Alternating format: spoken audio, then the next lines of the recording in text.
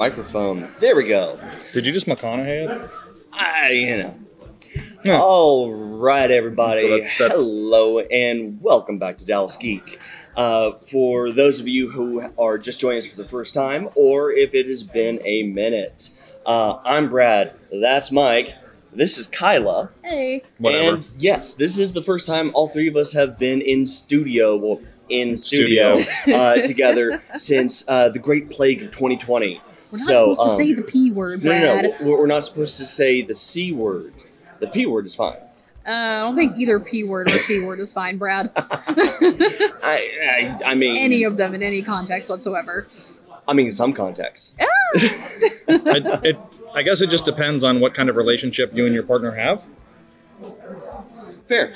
That's totally fair. Possibly. Okay. Yeah. But we can say Wuhan though, right? No. No. The W word is definitely off of Google's no list. Sorry. So we're just letting Google run everything now?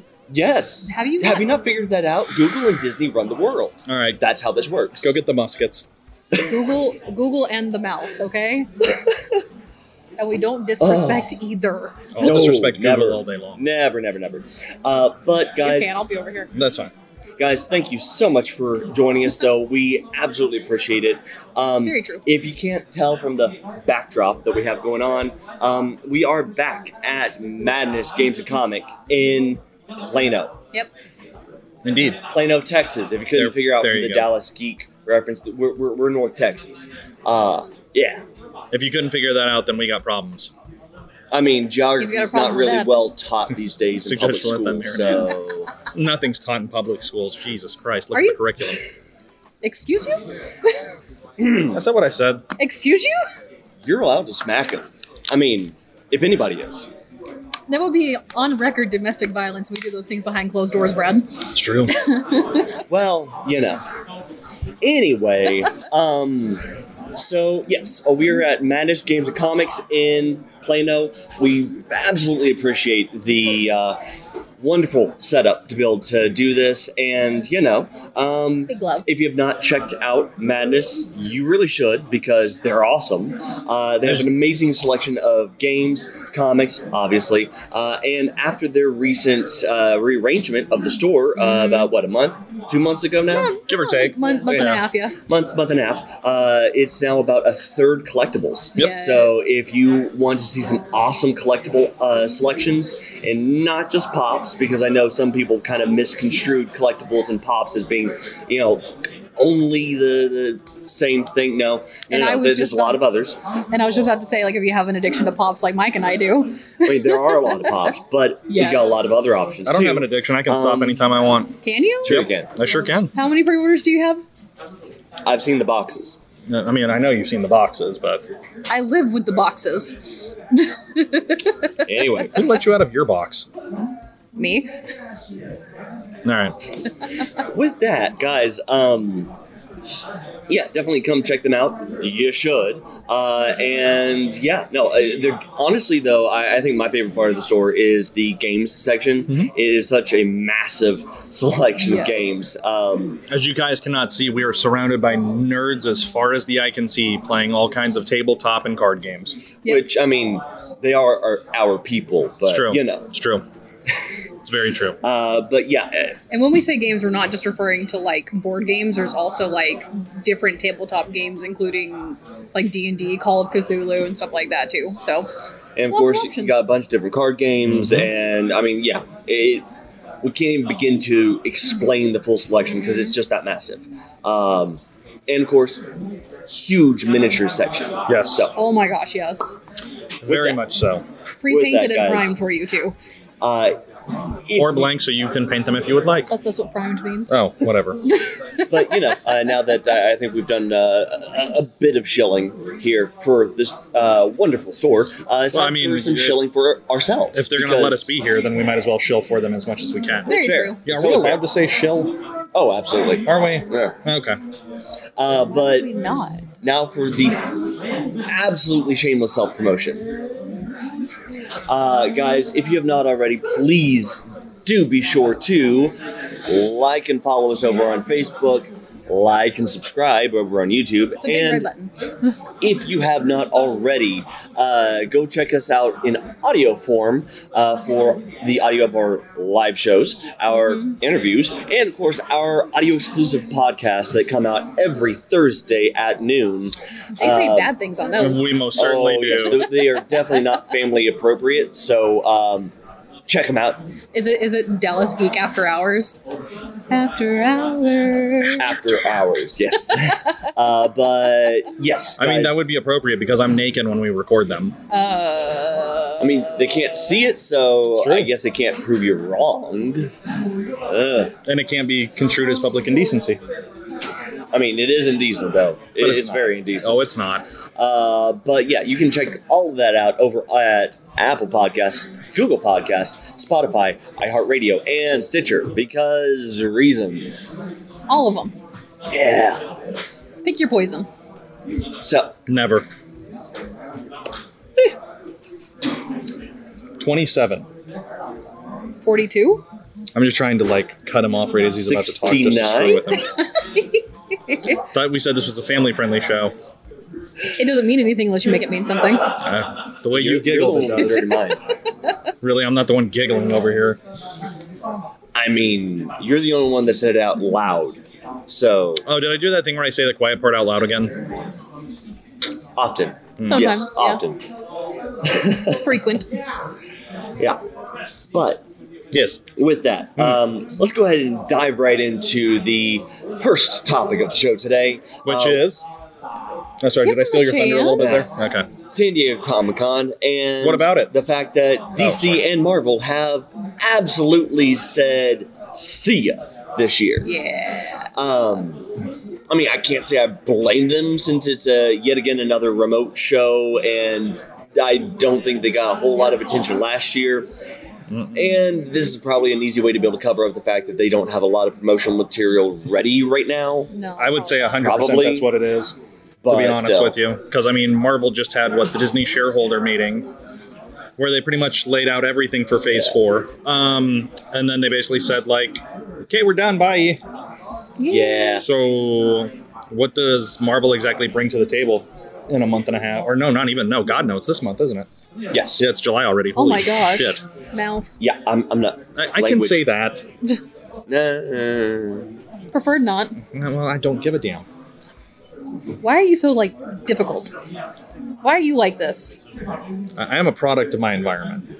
Are you? Yes, everybody is. You've met his family. I'm sure I that adore they his dropped, family. No, I'm They're saying- amazing. I'm sure that they dropped him on his head at least a couple times. Or not enough. No, Heather's younger one, so that didn't happen.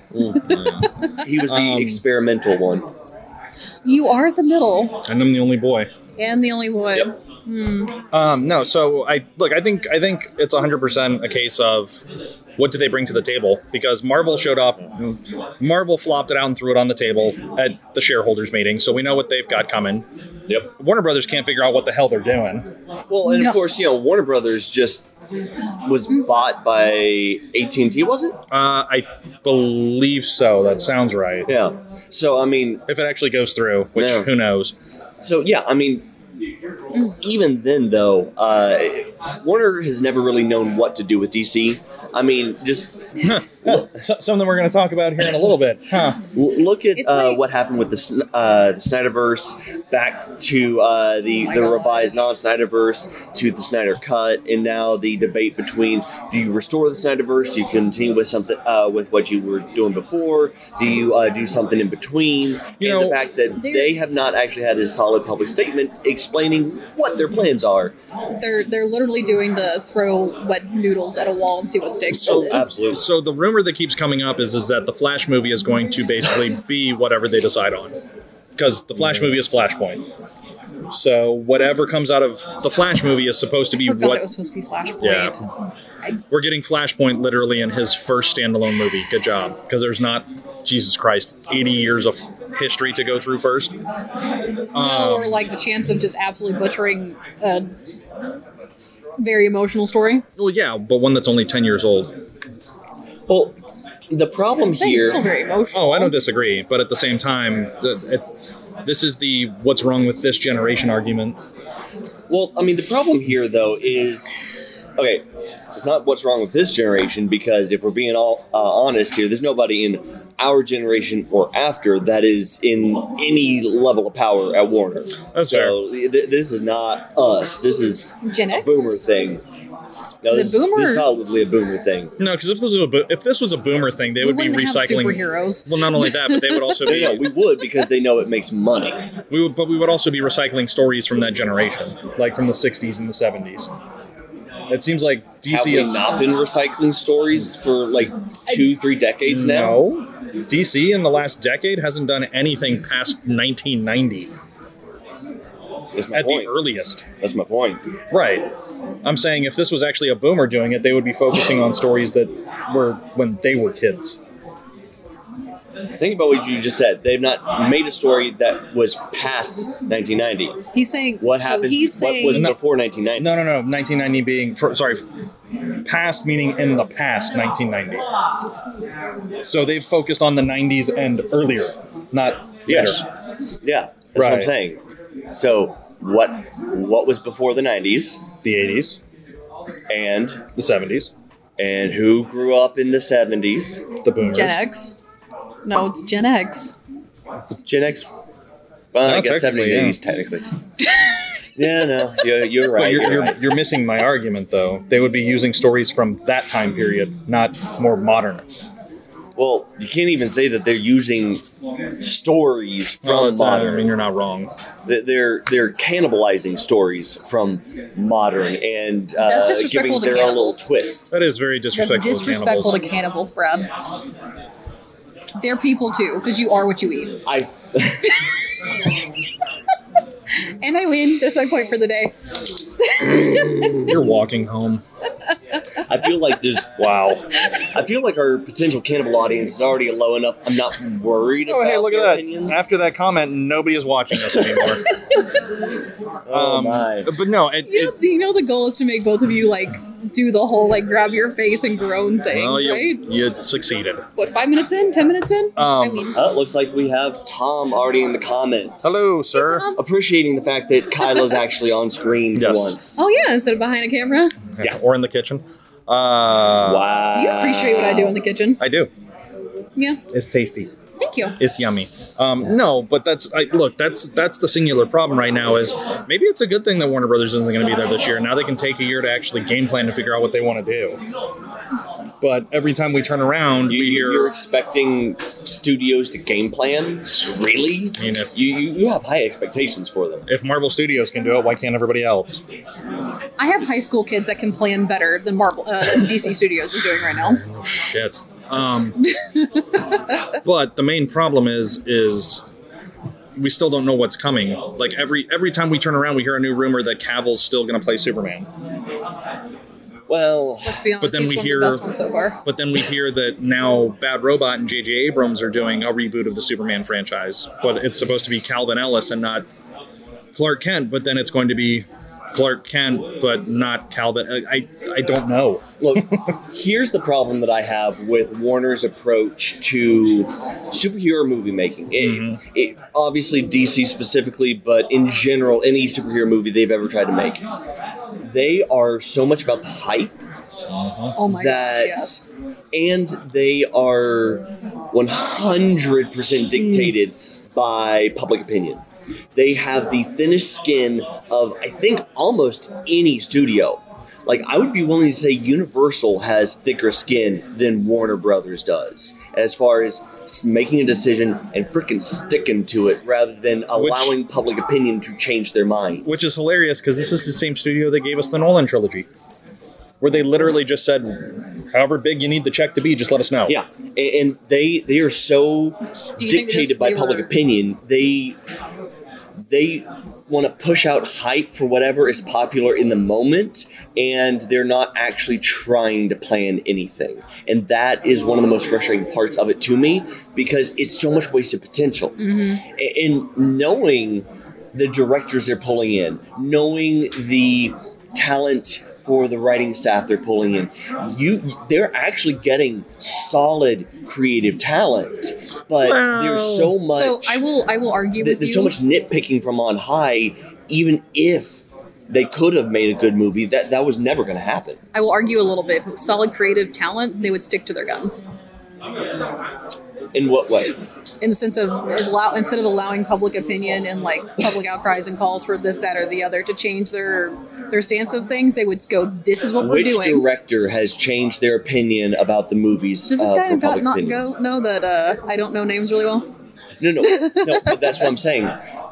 So far, the only people changing their opinions about based on public opinion is the studio, and then they go in and enforce the director. There hasn't been a single article that I've seen where a director for a DC movie came back and said they changed their mind about their own story after hearing public backlash. I guess then, what does it say about that person when we've heard of other writers and stuff like that, when trying to be forced to move into a direction, they end up leaving the project because they go, "This isn't my thing and I'm not going to have my name attached to it." You just saw it with Doctor Strange. Scott Derrickson left because he was completely disagreeing with what Marvel wanted to do with the sequel. Well, I mean... And I give props to him. I think the problem... and we got Sam Raimi back behind the camera for a superhero movie, so... which is fair. I'm sorry, I'm counting that as a win for everybody involved. No, definitely. No, Look, the problem that I have is that DC picked the wrong guy from the very beginning. Well, yeah. So, here's the thing.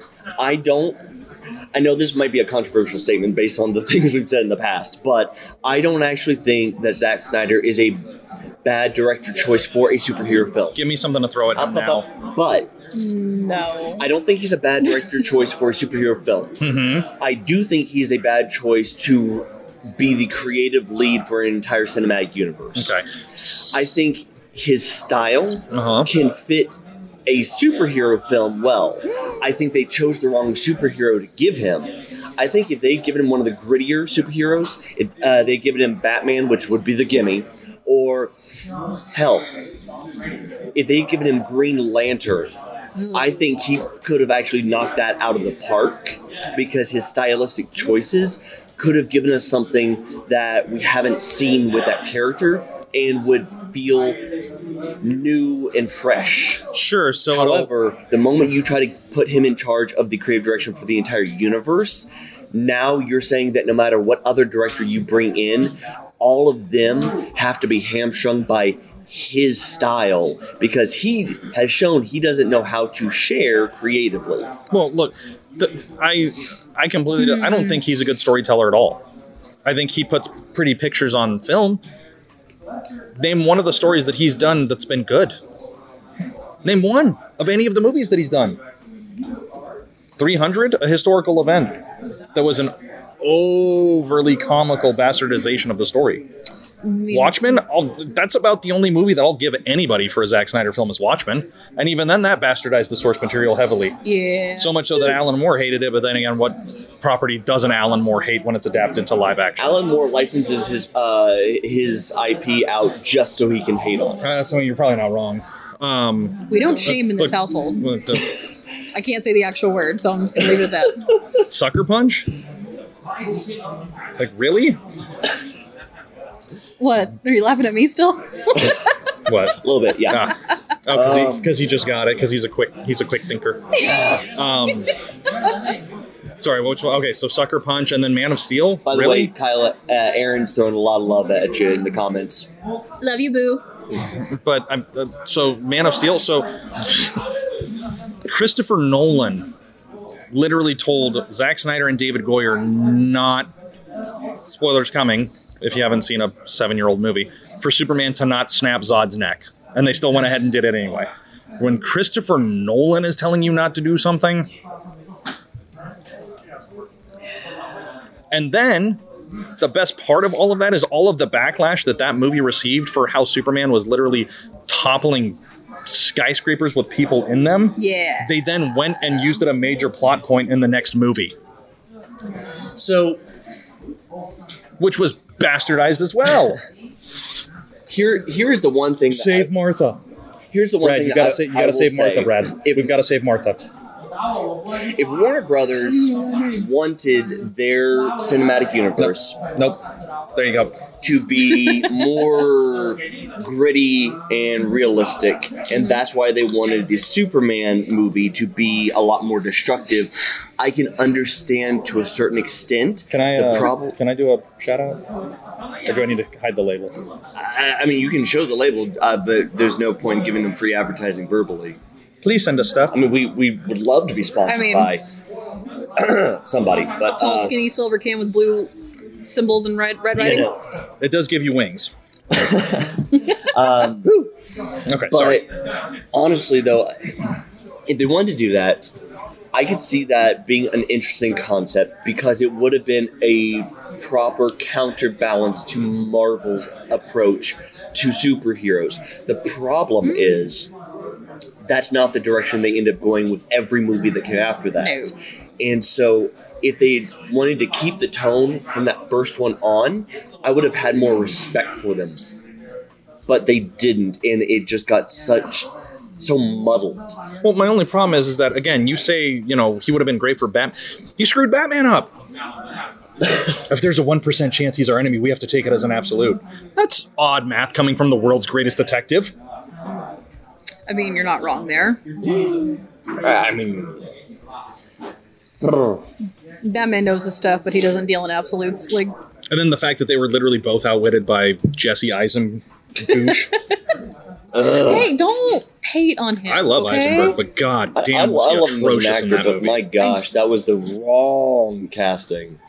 Yeah. No, hang on, let me feed a Jolly Rancher to somebody provocatively after I just drained the 3 on somebody's grill. Don't forget about the jar. Don't forget about the jar. That sounds a lot worse than it actually is when you say it like that. And yet, and then let us you not know forget what it is, and you can't say that the fact that it is what it is isn't pretty awful. And then let us not forget that those characters were pitted against each other because they were both outsmarted by that guy. Cody said, confirm Batman is Sith. Right. I mean, you're not wrong. Exactly. The only good thing about that entire 2 hour and 40-minute I movie... think Batman would be a great Jedi. Probably not. That's actually pretty fair. That's pretty fair. The only redeeming thing about that entire movie was him going into the warehouse and saving Martha Kent. That was the most vicious, most brutal, grounded fight scene that I've ever seen in a Zack Snyder movie. And it was beautiful. That's fair. The only problem is that it was 3.5 minutes of a 2 hour and 40-minute movie. How long was it? 2 hours and 40 minutes? Yes. So 120, 160. Keep talking, you're good. Hold on. Well, I mean, if you go back and look at most of the DC films that have come out so far, there has been a massive less than 1% of the movie? Yeah. that there's been a massive push and focus to try to get as many of the famous comic frames somewhere into the movies that they can make it so that you have that recognizable moment. So we can do the DiCaprio from Once Upon a Time in Hollywood? I Oh, wait, I've got to get a beer in my hand first. Yeah.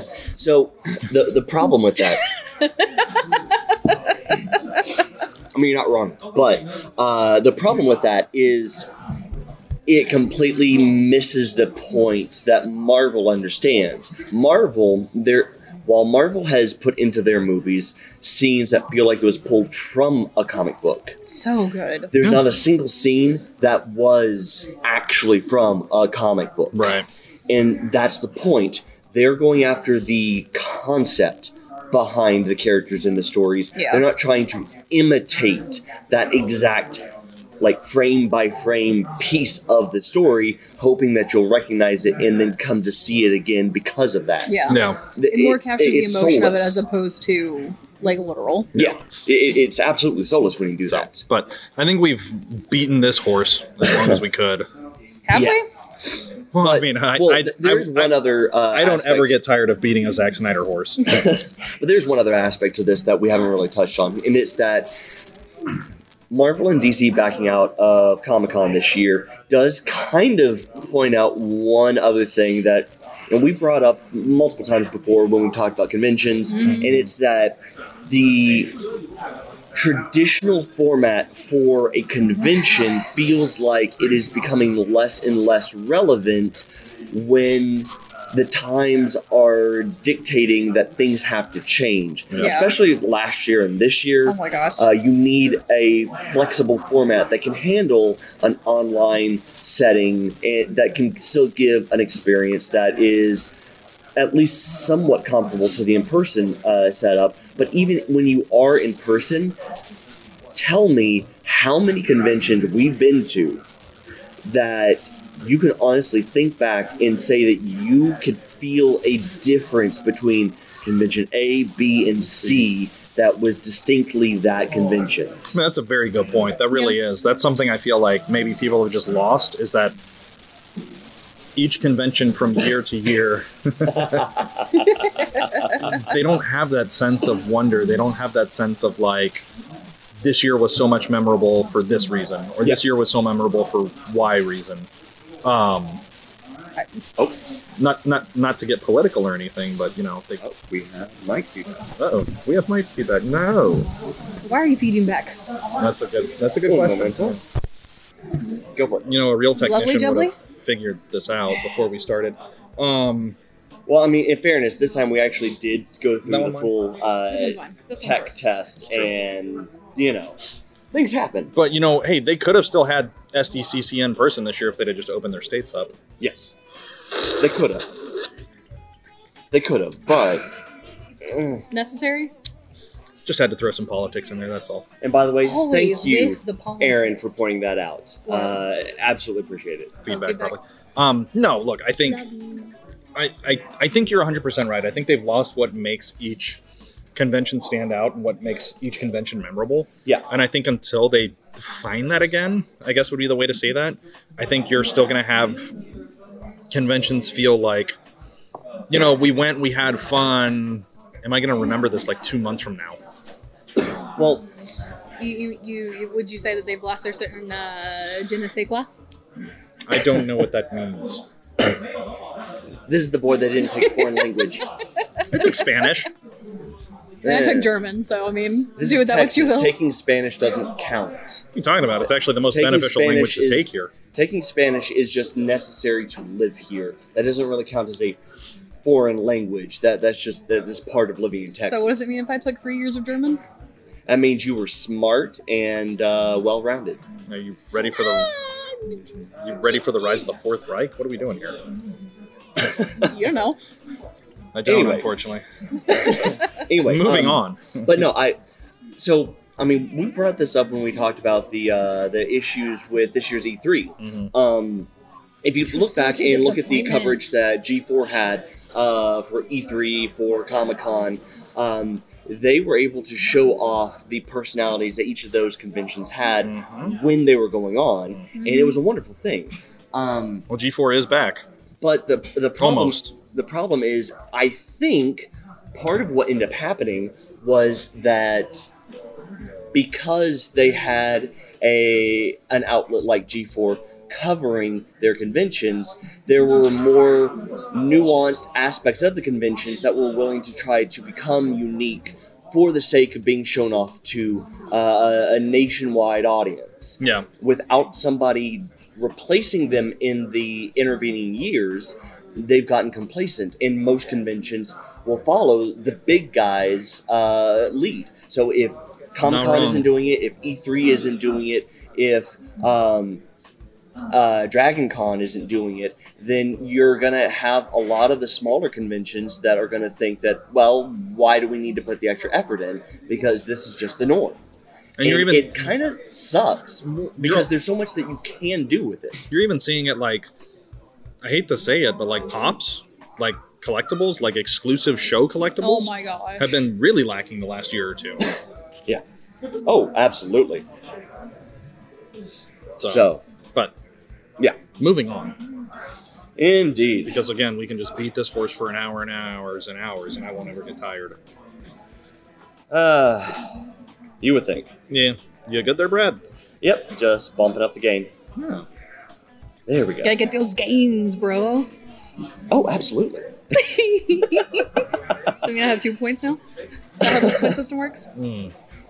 With that, so Just gonna give you a solid backhand as soon as we get home. Remember, we No. don't do domestic violence on camera. I said we don't I know. comment about it on camera because then it's evidence. Fair. Anyway, but speaking of Marvel, there is one Marvel movie that did just come out, and you guys had the opportunity to go see it last night. Yes, it was fantastic. Well, we saw And it. what was the movie? It was Friday. Oh, it was sorry, Black Friday. Widow. Got to see Black Widow. Finally. Got to see Natasha. Oh, Miss Finally. Scarlett Johansson. No, look, spoilers, non-spoilers? No spoilers. No It just spoilers came because out. it's still opening weekend. You can't do a spoiler review live on opening weekend. Are you I can kidding? do whatever the hell I And want. we This are is my also show. surrounded by many nerds here, and I don't need this. We don't need to be crucified for giving spoilers on a brand new Marvel movie. You think these nerds can do anything to us? Look at them. If there was ever a In crowd numbers. that Power could, in numbers. I think that this is exactly the place where it would happen. They But- have the supplies. Okay, that's fair. Yep. Anyway, That is fair. So, want to share your thoughts? I really liked the movie. I think, look, this was one of those films. As weird as it's going to sound, I would have liked it more if it had come out last year. Why? Because we had to wait we had to wait over a year for this movie Well, why would it have been better last year as opposed to this year? because of everything that's happening right now in Phase 4. It would have fit more perfectly as the lead into everything that's coming, instead of us going forward and then going back Careful. please don't hit the microphone. Like, as much as I liked this movie and I did, it felt like watching it in this order has a really bad feeling of like having to go back to tie up a loose end to move forward. See, I didn't get that feeling. Now, and that's not Just because it told its story, and the Well, this only what- time that there was a... Go ahead. that's not the fault of the movie. That's the way that my mind takes it, because we've already moved past it. Now we're going to go back to it, and it's of no fault of Marvel that it came out at the time that it did, because they didn't really have a choice because everything was shut down last year And that's fair, but like I personally didn't think of because it of as things. words And you can't say. at the time, they didn't have enough faith in their own streaming service for the now branded Premier Well, Access. no, I think they legitimately wanted to put it in theaters because I think that they felt like this was the right send off for the character. Is give her a moment on Yes, the big screen, please. let her. Yeah. Okay. So, I'll give you that because Johansson was an executive compared producer on it to too. compared to any other Disney film that has come out on Disney Plus. Yeah, like the as a live Premier action, Access. the live action Mulan. Who gives a shit? Just throw it on Disney Plus and The call it a day. difference that any of them had. It also had a theater release. Barely. Yeah. But it had one. The Fair. difference between any of those and Black Widow is Black Widow had Kevin Feige. And Kevin Feige, as we know, has advocated endlessly for the aspects of the MCU that would really benefit the fandom. So Yeah. I do, from that perspective, I will say I respect that. You know, I absolutely adored the movie. Like, it was... There were a couple of times I will say, so spoiler-free, mind you, but as a heads up, do you ever forget how dark Black Widow's origin story is? And how effed up it is? Because I did, and then I was slapped in the face with it. Like, heavily, like, just open hand, cross face, and then back again. Like, it was just, ooh, it was heavy. But overall, like, the movie was really good, and I was telling Mike that the other day, my opinion on it was that I loved the fact that it was a female superhero movie, but it didn't feel like, oh my gosh, it's a female superhero movie, if that makes any sense whatsoever. And that's coming from a woman, so I think it's okay for us to comment on it, right? It's not very PC of you, but I mean, you did say it. you said it, so... I'm just asking the rules of this PC world that we live in, Brad. But that's how I felt about it, Wow. because for once it wasn't a movie that was like sitting there going like, oh my gosh, this is a girl. Oh my gosh, it's a girl. Did you know it's a girl? Did you know it's a girl superhero? It was just, this is Natasha. It's Black Widow. Here she is in her greatness. Which, in fairness, is kind of one of the biggest problems with the Captain Marvel film. I'm saying one of because there were a few, but it was one of the biggest issues. I your will lead say being an unlikable human being. Once again, we've had this conversation. Yeah. I like Brie Larson as an actor. However, I didn't say actress. I said human being. Yeah. However, the director was way too inexperienced and really didn't know what to do with the actors he had on hand. Yeah. But what I will say is... It was a guy and girl. It was a pair. Oh, duh. Though I will say it was one of my favorite Stan Lee cameos in Captain Marvel. So that's fair. Because it did put Mallrats into the cinematic universe. Mm-hmm. But I will say this. Which puts other things into the Marvel Cinematic Universe. Which we may talk about later. Even Wonder Woman, and the first Wonder Woman was a fantastic film. It was great. In my opinion. Even it still had several kind of unnecessary moments where you pointed out female superhero. Yes, even the scene where she's walking through the trenches, and they're like, "What is she doing here? Like, ladies aren't supposed to be here. What is she doing?" And she's just in there stripping off her clothes and getting into her uniform and stuff like that to literally charge across the battlefield, guns blazing at her and everything like that. But every single person she walked by had to say something to the effect of "What's she doing here?" Aaron says Captain Marvel does not exist to me, just like she's native Game of Thrones. Game of Thrones has 8 seasons? Apparently, some people are there's seven before it that I didn't watch, so... I didn't know there were 8 seasons. Just like there's a 9th season of Scrubs. Say again? Yeah. What? No. Yeah, Dave Franco's in it. There's only 8 seasons of Scrubs. Excuse me? Yeah, Dave Franco's in it, yeah. There's only 8 seasons of Scrubs. It had a wonderful finale with JD going off to his new life, his new hospital. It was beautiful. That was the end. It was done. I cried like a bitch. And then they brought it back. No, they definitely did not. And it had the Franco that wasn't accused of sexual harassment. Anyways, so you liked the movie? I did. So look, like I said, halfway, when we got out of the theater, I was it was the first thing that popped into my mind. It was just saw Falcon and the Winter Soldier, which was fantastic. WandaVision was absolutely incredible. We haven't started Loki yet, but we're gonna knock it out probably in the next week or so. But we've been watching Letterkenny. Even the post credit scene, I was like. The post-credit scene gave me whiplash for no spoilers, but it gave me whiplash. I went from crying my eyes out heavily to cursing profusely.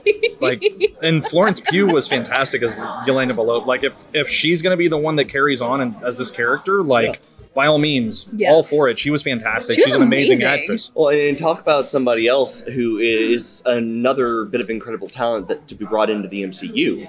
I mean, she is and it awesome. had Rachel Weisz. Yeah. Oh yeah. Plus, David Harbour. Yeah. I loved David Harbour. Red Guardian.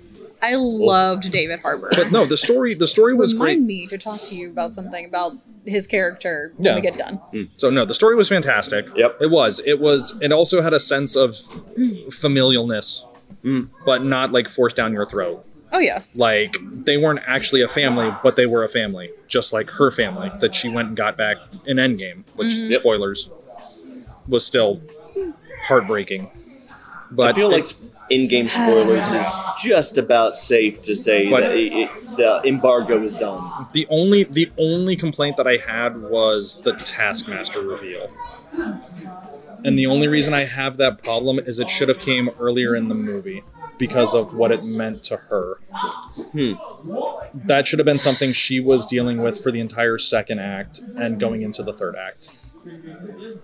So how late in the movie is that reveal? Third act. It's middle of the third act. Ooh.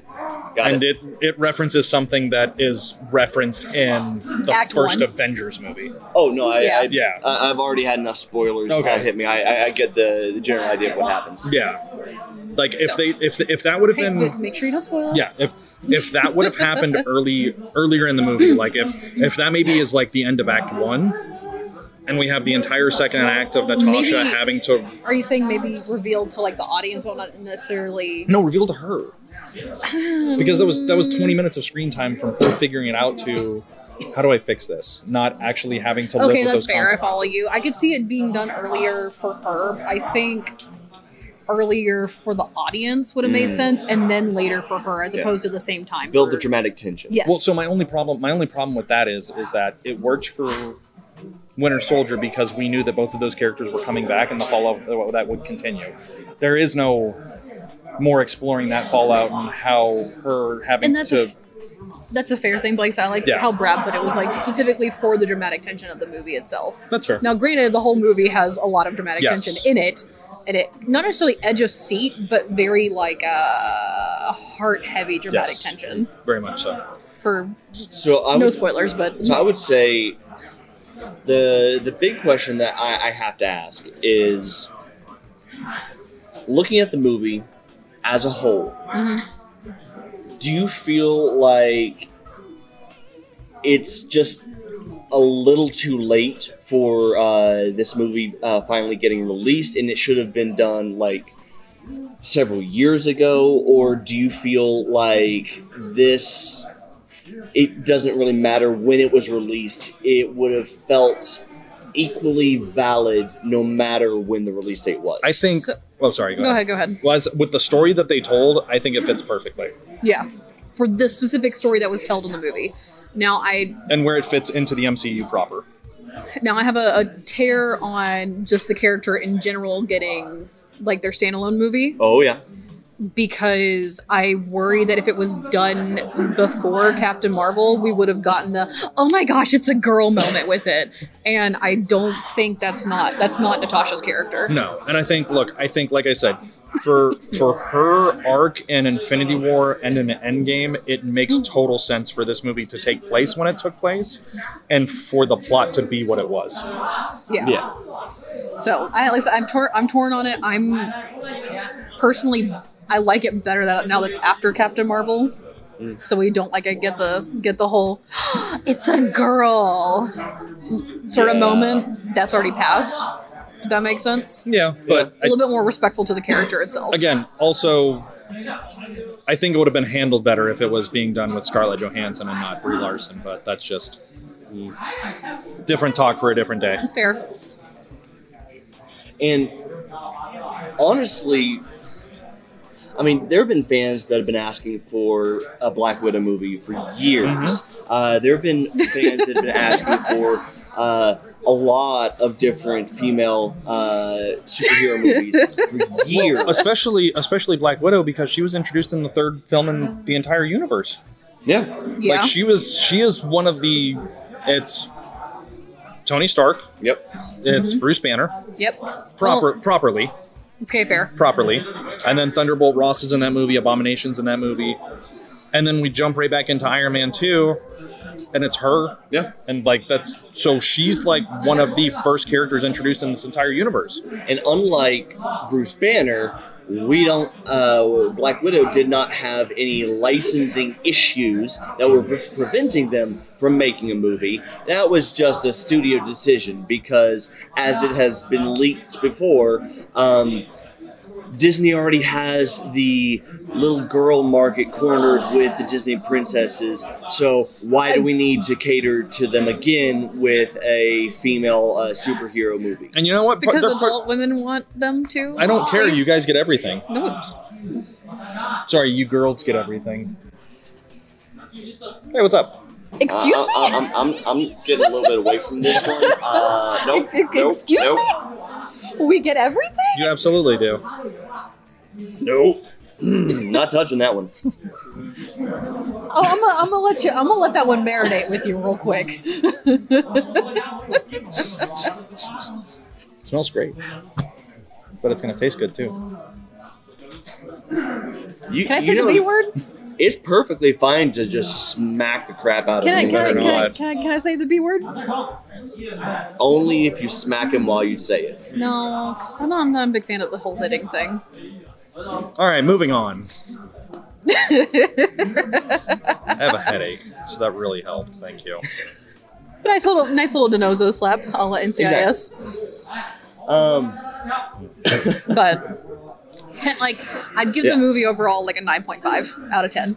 Okay. There's a couple little things there that kind of was like it a few moments where it sucked me out of my suspension of disbelief for a second, but it pulled me right back in. But overall, fantastic movie. So, anything good going on in the comments?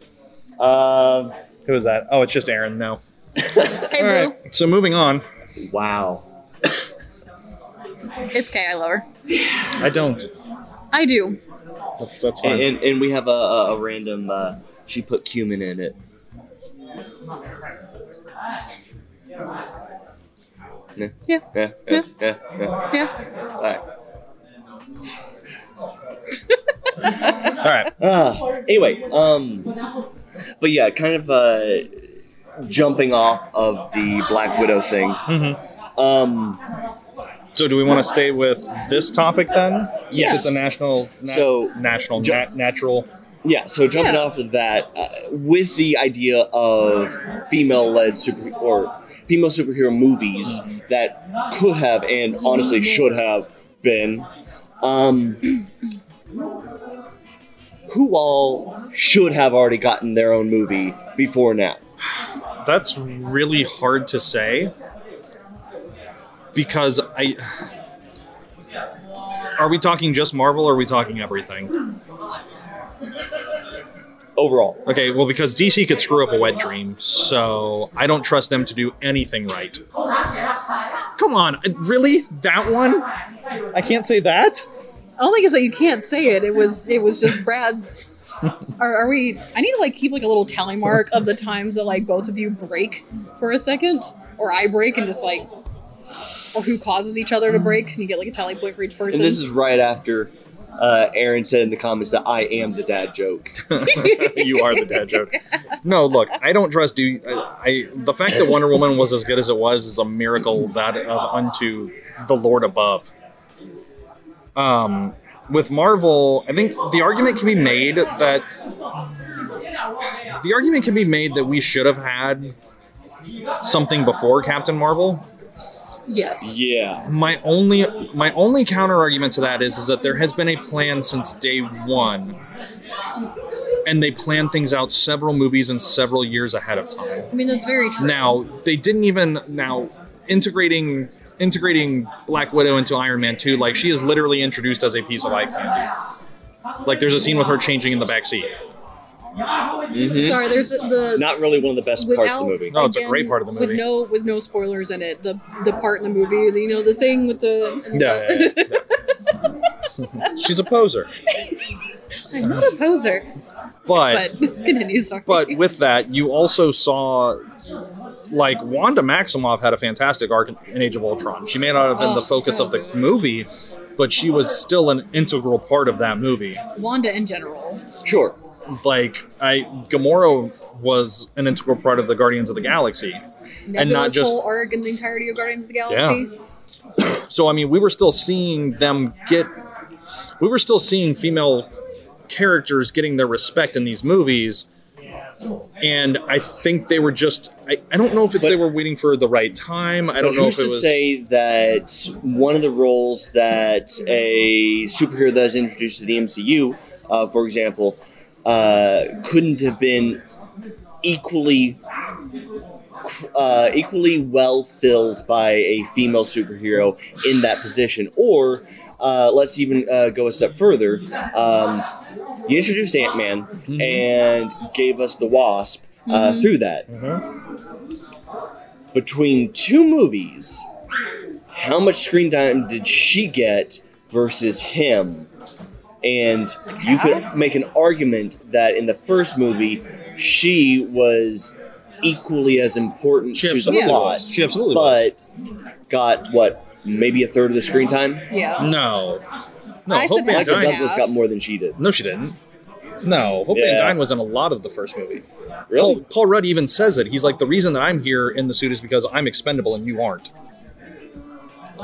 Paul Rudd's character in that movie is literally brought in as cannon fodder so that if something goes wrong, they can just have a stooge to sacrifice in the suit. But is that almost more insulting because you're saying that we get in Ant-Man and the Wasp, we know she's badass. She can hold her own, and you're saying in the first movie that the two male leads are saying that they need to protect her. And that is the okay portion of the plot. Is that more insulting to her that the entire first movie is that she's trying to be protected by the two male leads when the second movie shows she didn't need that in the first place? No, it was that Hank Pym had such low expectations for the plan to work that he expected whoever to go in to get killed. He's saying it from story point. I think you're saying it from, like, audience point. And it especially makes sense when you figure out that what happened to Janet Van Dyne. But so once again, the story can be rewritten to make it better for her as a character. Okay, so then we're just talking about representation for the sake of representation. No, I'm saying write a better story. Well, was it a bad story? I'm saying it could have been better. How so? If the first movie had put her into a stronger position as a character so that you didn't have to go into the second movie going, well, I mean, yeah, she kind of taught Scott a bit of what he knows as Ant-Man about how to fight and whatnot, but, you know, is she really going to be able to be a as badass of a hero character as he is? And then you get the first scene of the second movie, you find out, oh, absolutely. Yeah. What if we had learned that in the first movie because she got enough screen time, not even in suit, just in general, fighting just as much as he was, while defying her dad's expectations that she couldn't handle it, that this was too dangerous for her, and she was still kicking ass out of the suit when he wasn't looking. No, I think you're misconstruing him not thinking that she can do it as to him not wanting her to put that in what I'm position saying in the first is you place. can rewrite the story to give her a stronger character arc in the first movie and still get relatively the same story, but give her more development in it. Well, I think that's what I'm saying. What if they had done that instead?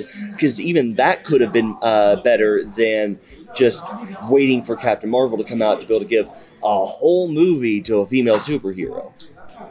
Well, again, I don't think you're waiting for this and that. I think they strategically introduced characters into the MCU for which direction they were taking the MCU. There's a reason Doctor Strange was introduced when he was introduced. There's a reason his movie was brought in when he was brought in.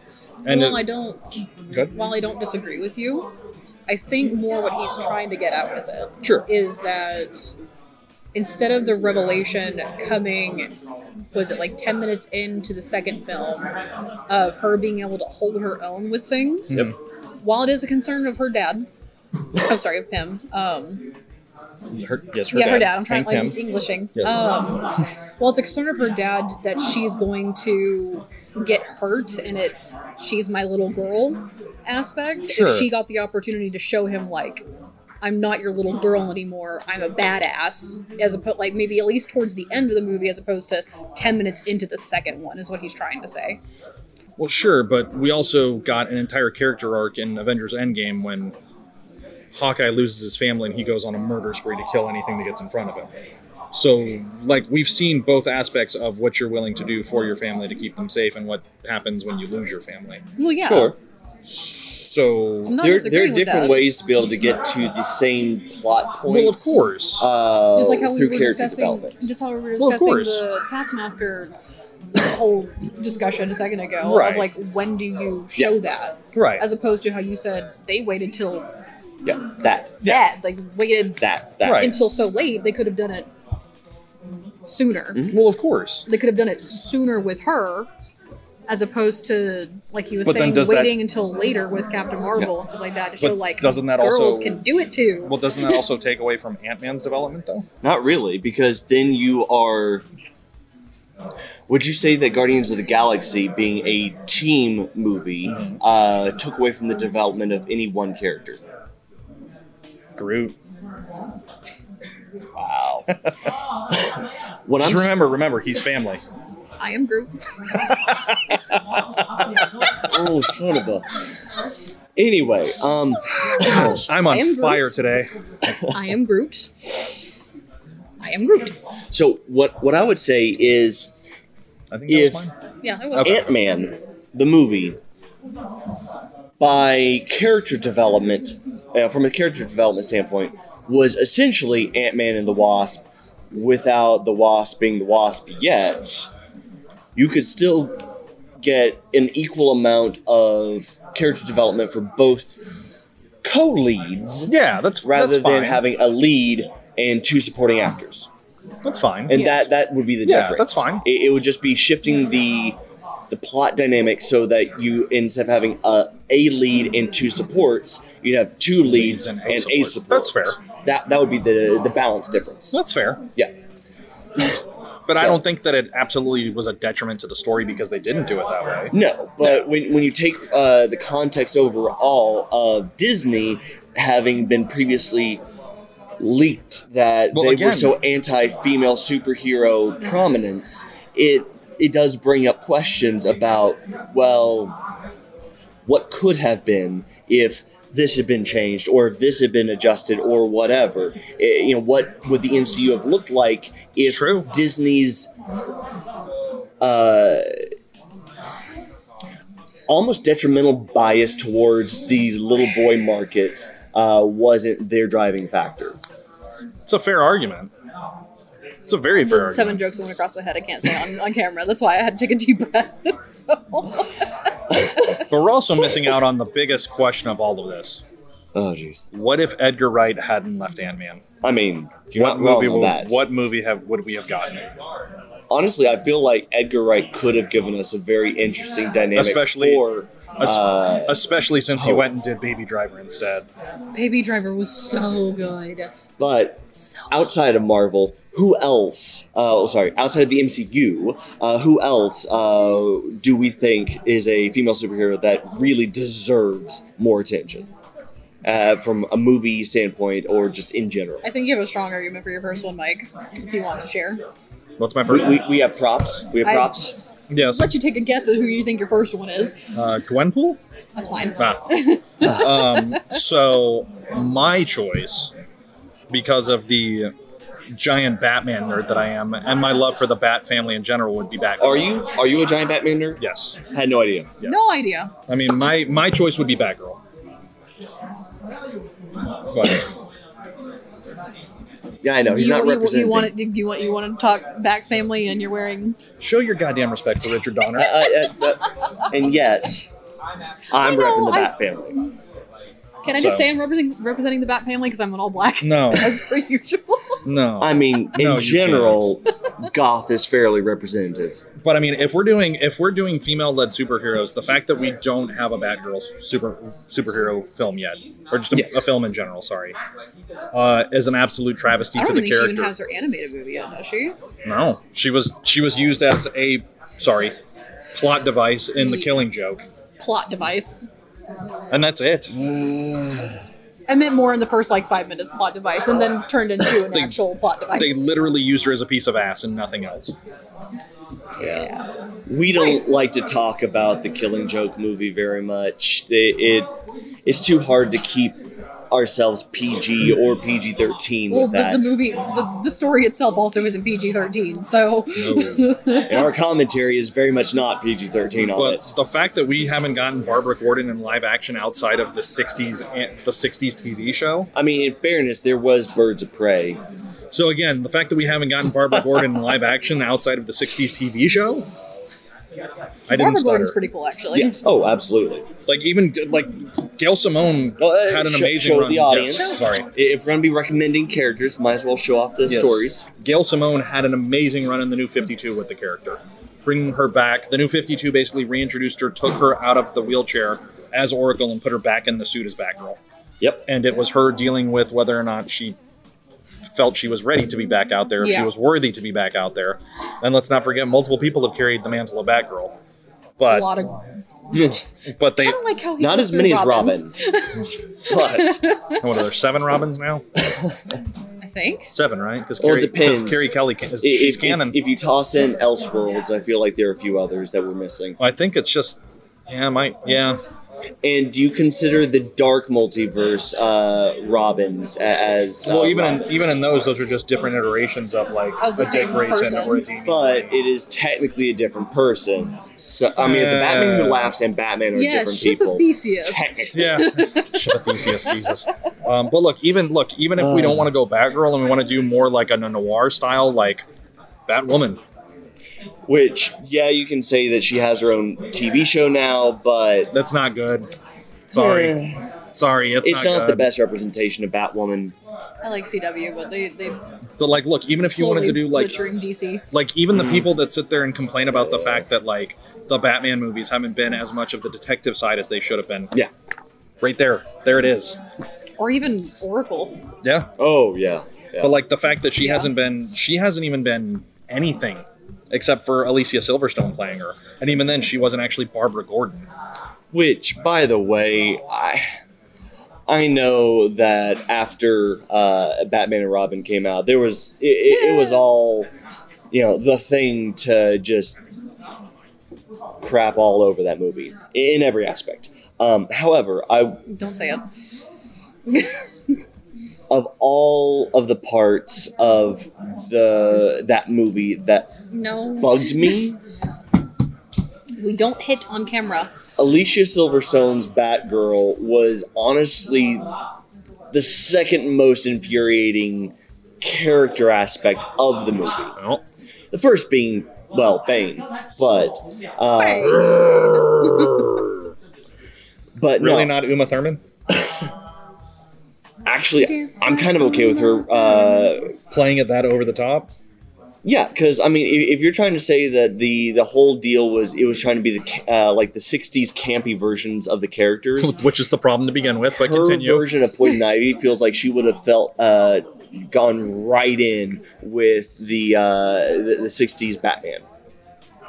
Along with Ice to Meet You. Yeah, like I feel like that's actually more forgivable. But no, my problem with Alicia Silverstone's Batgirl is she was just so bland. And in the comics, as a character, Batgirl is anything but bland. Batgirl's She is a freaking incredibly badass. interesting. She's a freaking badass. Yeah, Like, she's I'm gonna say fantastic. it. Whether you're talking about Cassie Kane or you're talking about Barbara Gordon. Like, Yeah. Cassie Kane is literally like a mute assassin that her dad only ever taught her was to kill. Oh, that Was never sounds taught to familiar. The read, person I'm never gonna taught to talk about. never taught to read, never taught to write, never taught to talk. She was literally just so much so that when Cassie Kane first becomes Batgirl, she literally has a costume that covers her mouth.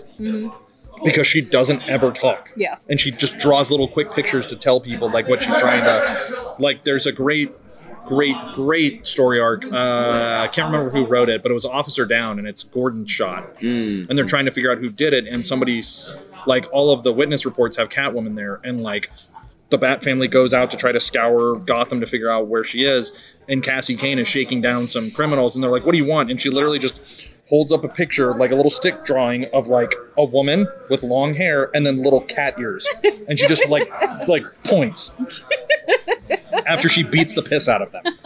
What do you want?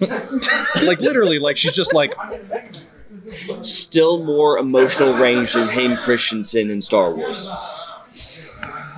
or Natalie Portman.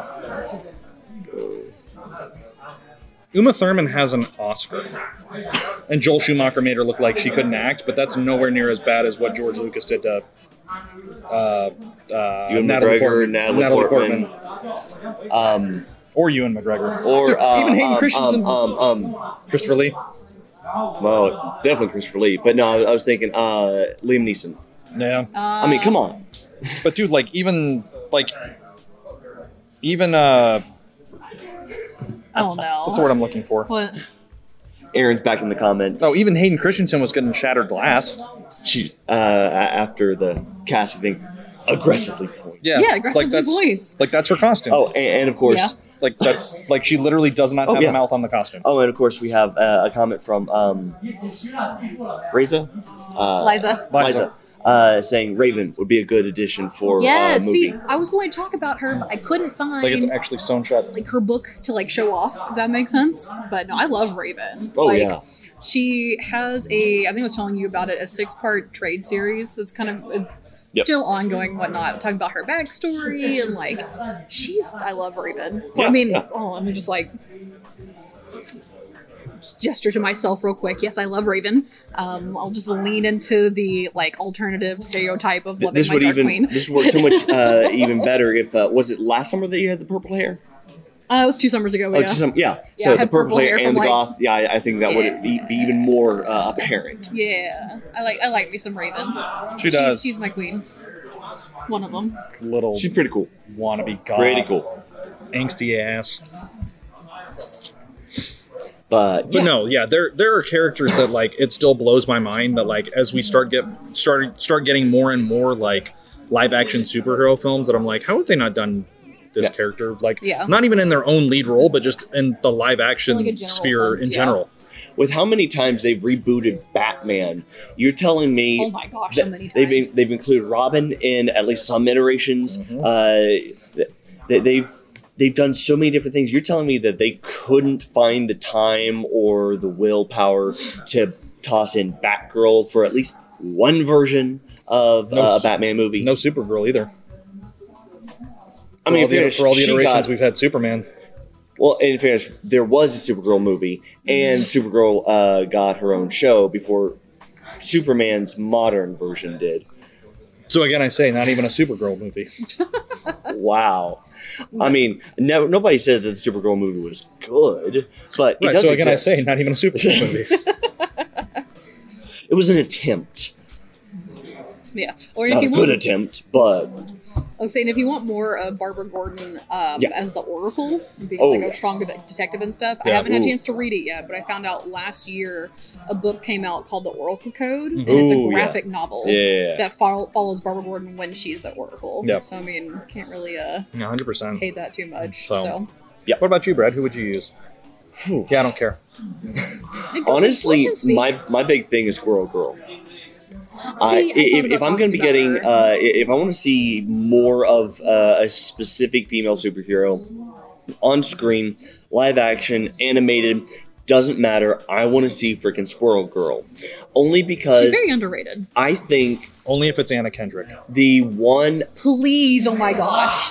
Because I feel like she would... okay with that. Well, I feel like she would be the one that could do it as quirky and as serious as you would need it to be to actually make it work. I think everybody have...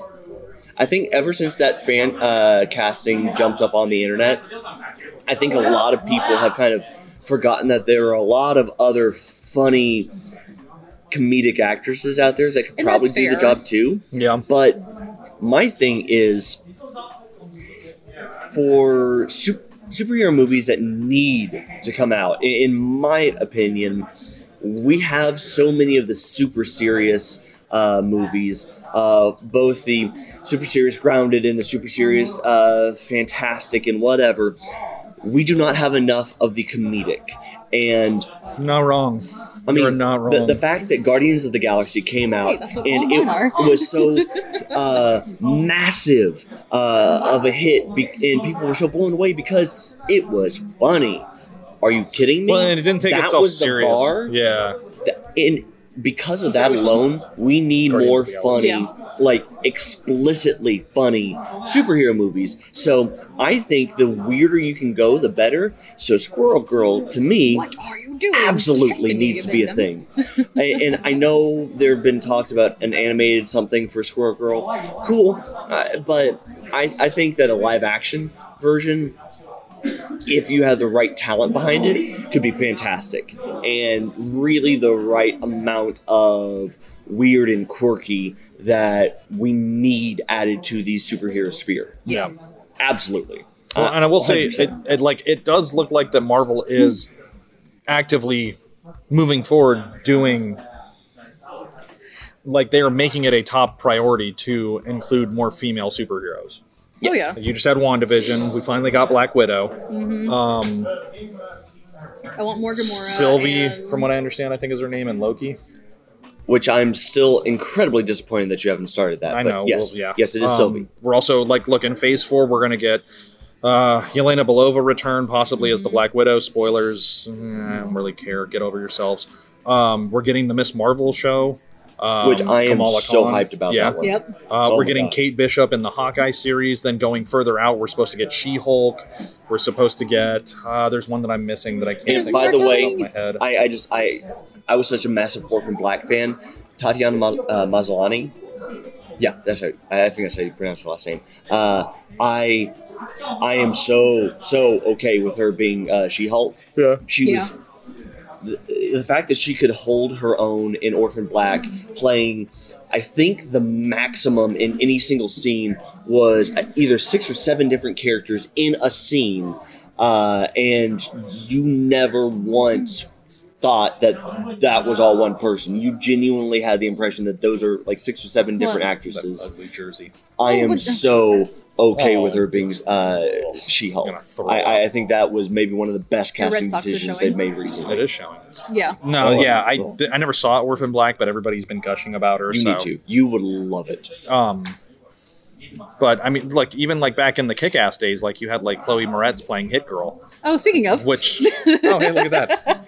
So I was actually going to talk about the fact that I absolutely loved her, and I was really sad that like even though she was, let's face it, like the brute force in the entirety of Kick-Ass, that she didn't get more love, and I absolutely adored her. Mindy McClurry.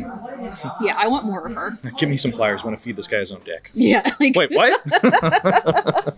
So, like, you were talking about how you said Casey. The name you just said. Cassandra Cain. Cassandra Cain. Cassandra Cain was literally like trained to be an assassin and like murder and stuff like that. So was Mindy after like her mother was killed and stuff like that, and her father basically trained her to literally only know how to kill and not feel and think. And so it was done by Nick Cage. It was done by Nick Cage, but which I'm actually. It makes a lot of sense. Yeah, I was so happy with that casting choice. It was well done, but I really liked Mindy, and I want to see more of her. Yep. She has her series kind of moving on right now. A couple of them coming out with her being the main focus of things, which I would love to see more of her, because in both Kick-Ass 1 and then Kick-Ass 2, like she wasn't really. She was the brute force, but was cast aside as the secondary character, which sucked. Which is what also happened in the comic books, but... I think she was just as important. While she was just as important, I would disagree that she was given the respect that she deserved. Maybe not. So, but yeah, no, I want to see more of her. I would recommend... I've been reading bits and pieces of it when I can catch it, but... My ADHD brain is hyperfixated on other things, so... Ain't that the truth? Yeah. It's either all over the place or super focused on one thing. And then we got one more character that we need to bring up before we move on to the next topic. Also from Kick-Ass, instead of it just being Kick-Ass, a girl named Patience Lee comes back from the war. She's a sergeant in the army, and she takes up the mantle of Kick-Ass, and she doesn't have any patience despite her name. So... I like it. Yeah, she's pretty brutal. And then who's the last one we have? See, all of mine were like the Goofy universe ones that I were picking up on. I'm a really big fan of Deadpool. Like, I won't talk about the fact that I have like. Here comes the poser. I have like what 28 or 30 something Deadpool pops. Yep. It's bad. Go ahead. Yeah. What do you mean? Go ahead. Go ahead. Show him. What's wrong with Gwenpool? Show him, poser. I love Gwenpool. Also, it's funny that you call her a poser, because that's exactly what her backstory is, kind of. So, I know. But, you know, her name is Gwendolyn Poole, and her whole thing was that she was reading comics, and then she ends up being sucked into a comic and uses her knowledge of all the superhero comic book characters and stuff like that to kick ass. I would love to see her on screen, because we've already seen that Deadpool has done really well. Yep. And I would not hate this iteration of her after she was inspired by Spider-Gwen, and they did a variation. Well, so the whole thing was that like it was the Gwen variants of all the different heroes and stuff or anti-heroes in this case. Yeah. But Gwenpool, literally, her whole thing is breaking the fourth wall, because she's from the fourth wall, if you will. So beyond the fourth wall. Beyond the fourth wall, and this one she's breaking beyond the fourth wall. Huh? She's the Watcher? Something like that. No, she gets involved way less than the Watcher. Less involved, but like since she knows so much about like the different heroes and villains and stuff like that, she used that to her advantage too. I am a Watu the Watcher. I only watch. Hey, Watu, I lost my keys. I must once again break my sacred oath. But yeah, no, I would like love to watch. I'd love to see Gwenpool on screen, just because I really like the Deadpool feel and things like that. Oh, yeah. And I think bringing in Gwenpool could just be really fun when she's like, oh my gosh, you're my favorite superhero. I know everything about you. And like accidentally calls, just as an example here, different universe in this case, but like, oh my gosh, you're Clark Kent. And Superman goes, excuse me? Yes. Or something to that effect. Oh, I think would just be, I would love to see it on screen. So I mean, I also wouldn't mind seeing just a live action Gwen Stacy. Also true. Spider Ghost or Ghost Spider. Yeah. maybe this December. I guess we'll find out. God, I can only just hope as So hard as I many can. questions. We'll So many questions. But with that, before we jump into the next segment, just real quick, since it's already been over an hour, we're going to go ahead and re-up the shameless plug and just say, if you have not already, please do not forget to like the video over on Facebook and follow us. Like and subscribe over on YouTube. It's a big because red button. it helps to keep the Google and Facebook overlords happy. And of course, you can always check out the audio of our shows over at Apple Podcasts, Spotify, iHeartRadio, Google Podcasts, and Stitcher. All the things. And of course, every Thursday at noon, we release an audio exclusive, very much not safe for the kids podcast. But it is totally safe for work, so just go ahead and blast that over your speakers. Well. No? What's next on the docket, Brad? Well, since we're talking about different characters we would like to see as movie adaptations, it felt kind of necessary to at least go into try to have a little bit of a debate, if you will, about which... You know you can't say that word with Mike, right? I thought bait was fine so long as you didn't... Oh. Yeah. Never mind. I wasn't trying to turn it into that thing. I was just saying that, like, debating is a dangerous game with you. See, that's the problem with you. You think it's a game. But no, we figured it was a perfect time to be able to have a little debate about which superhero movie had the best big screen adaptation of a specific character. Now, the rules here is that if the character spans multiple movies, like say in the MCU, you cannot just say that character from the MCU. You have to pick the specific movie and give your evidence. And of course, there will be a final winner at the end of all this. See, that makes it real dangerous with this one playing. Like, and the winner will not be Mike's choice, but.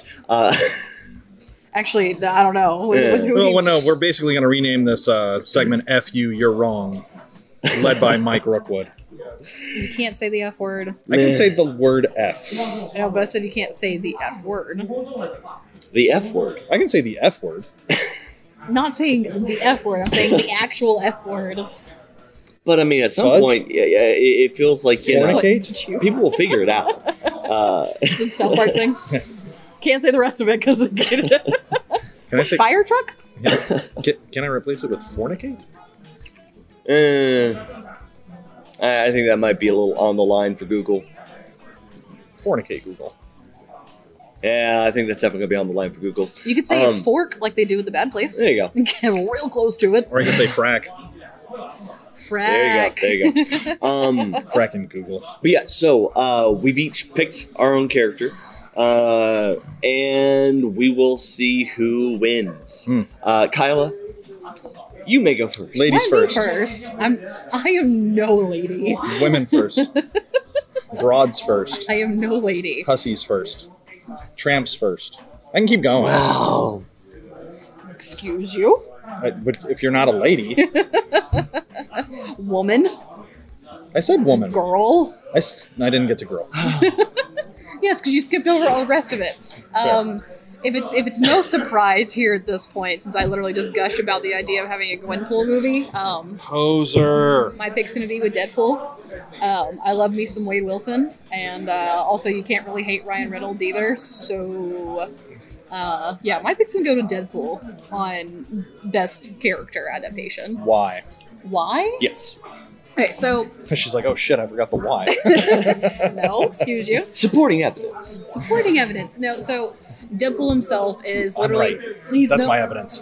He's He's known as the Mark with the Mouth, right? Mhm. His whole thing is that he's supposed to be wacky. If you read the comics, he constantly breaks the fourth wall. I couldn't find a copy of it here, but where Deadpool destroys the Marvel Universe, literally has him kills Marvel Universe, literally has him coming out at the end to then like kill all the comic book writers in the process, since they're technically part of the Marvel Universe.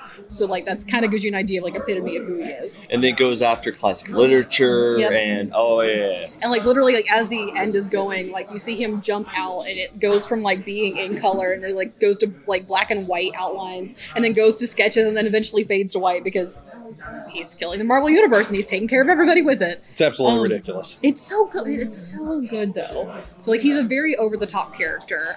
Even like the two that I grabbed here is just like an example is when Deadpool was hired by Lord Dracula to kidnap Shikla so he could marry her and they could have like this whole power over the underworld because she is the queen of the monstrous underworld under Manhattan.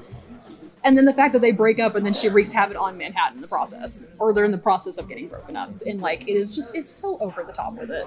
But when it comes to the Deadpool movie, it's so ridiculous. Like at one point, like he's going back for surgery to be in, for the treatment to cure his cancer and whatnot, which gives him his regenerative abilities in the movie. He's being wheeled off and he's like, don't make the super suit green. Or animated. Literally a fourth wall callback to the fact that Ryan Reynolds played the bastardized version of the Green Lantern where it was an animated green supersuit, which looked ridiculous on whatever camera you put it on. Now, I will say the suit didn't look bad. It was the mask. The mask is what looked bad. Porque no los dos. No, the suit looked fine. But I mean, if he's the Merc with the mouth, how can he be the Merc with the mouth if you never see his mouth? Like, you know, you see his mouth occasionally. Wait, is that you? I guess Stryker finally figured out a way to shut you up, huh?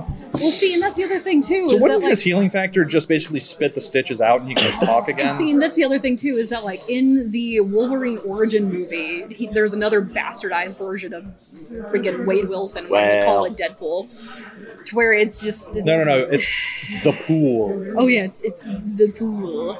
Where, like, literally in the Deadpool movie, you see him fidgeting with a couple of his toys and stuff like that, and he holds up the miniature version of himself from that movie, because it's also played by Ryan Reynolds. So it's the constant, like, fourth wall breaking, the reference to, I'm terrible with names, of, like, which timeline are we in right now when he goes up to the... Yeah, we're taking you to see Professor. McAvoy or Stewart, you guys are so confusing with these timelines. So, like, you can't tell me the fact that, like, so much time and effort was taken care of to stay true to his character and, like, what it was for him, that he's not, like, a great comic book to character adaptation for film. Dude, the best part of that first movie is the outtakes. Like, when they're... Like, when he's trash-talking Gina Carano. Dude, yeah, you're making her argument for her. No. My gosh. No, but like... What kind of debater so are you? good. No, if anybody just wants a good laugh, that scene where he's like, you're going to leave me here with like less aggressive Rosie O'Donnell or whatever, talking about Gina Carano, like the 20 or 30 lines that they use for it. So good. Like there's one where like she actually pops him and he's like, yeah, sorry, Gina. She's like, you asshole. Or the Ferris Bueller's Day Off end credit scene where he comes out and he's in the row and stuff like that. What are you doing? The movie's over. Go on, get out of here. Get out of here. Shoot. That as well as like when he makes the comment about like I wanted to make myself look pretty and he turns around and it has a picture of Hugh Jackman stapled to his face. Like you can't tell me that like that's not a great version of Deadpool and well done version of Deadpool. I'd say Deadpool's a gimme. I mean, you had a guy that Is it a gimme so much the fact that in the Wolverine origin movie they still I almost said the word, messed it up. I'd say he's a gimme only because Deadpool and Ryan Reynolds are already kind of the same person. That wasn't the case until the movie came out. No, it absolutely was the case. No, I would disagree. Yeah, because he's basically Van Wilder. I mean, yeah. Maybe, but... I mean, not when he had they weren't synonymous until the movie came out. Don't ask not when he had the Oh, does he not like Ryan Reynolds? He thinks he plays the same character in every movie himself. Yeah, I mean, granted, I would disagree in the proposal. Not every version of Deadpool is Van Wilder, but a lot of them are. A lot of them are. So yeah, and I'd say he's a gimme at that point. I mean, Fair. definitely a solid choice. But I mean, a gimme. It's also a give me choice just for who I am as a person because he makes me really happy. So That's fair. And there is one thing that all men everywhere love: it's Ryan Reynolds. Ryan Reynolds. That's a TikTok meme, by the way, in case you. Sure. What's your choice, Brad? I'm gonna have to go. I had a little bit of difficulty narrowing down on this one, and I almost went with Michael Keaton's Batman just to mess with you. That was also a But- top contender for me, but like, I decided. But even in your heart of hearts, you know that it's not true. Actually, no. I would say that if you are being really honest with yourself, Michael Keaton was actually a fantastic Batman because he actually, in the first movie, his performance encapsulated the depression and solitude that is Batman for a lot of the Silver Age. It's fair. So I would say in that sense, he was actually a fantastic version of Batman. The story overall, not necessarily a comic accurate representation of a Batman story, but him as Batman, I think, was an absolutely that was what the argument perfect was character, encapsulation. not story. Really, because when I think of Batman, I think, you want to get nuts? Let's get nuts. Do you? No. I mean, Batman has had so many different. Again, you know, the whole thing with the sarcasm.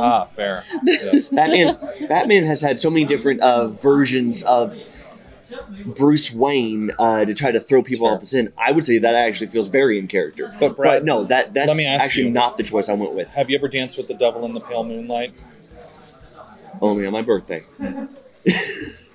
But no, I would actually say my choice for best screen adaptation of a character was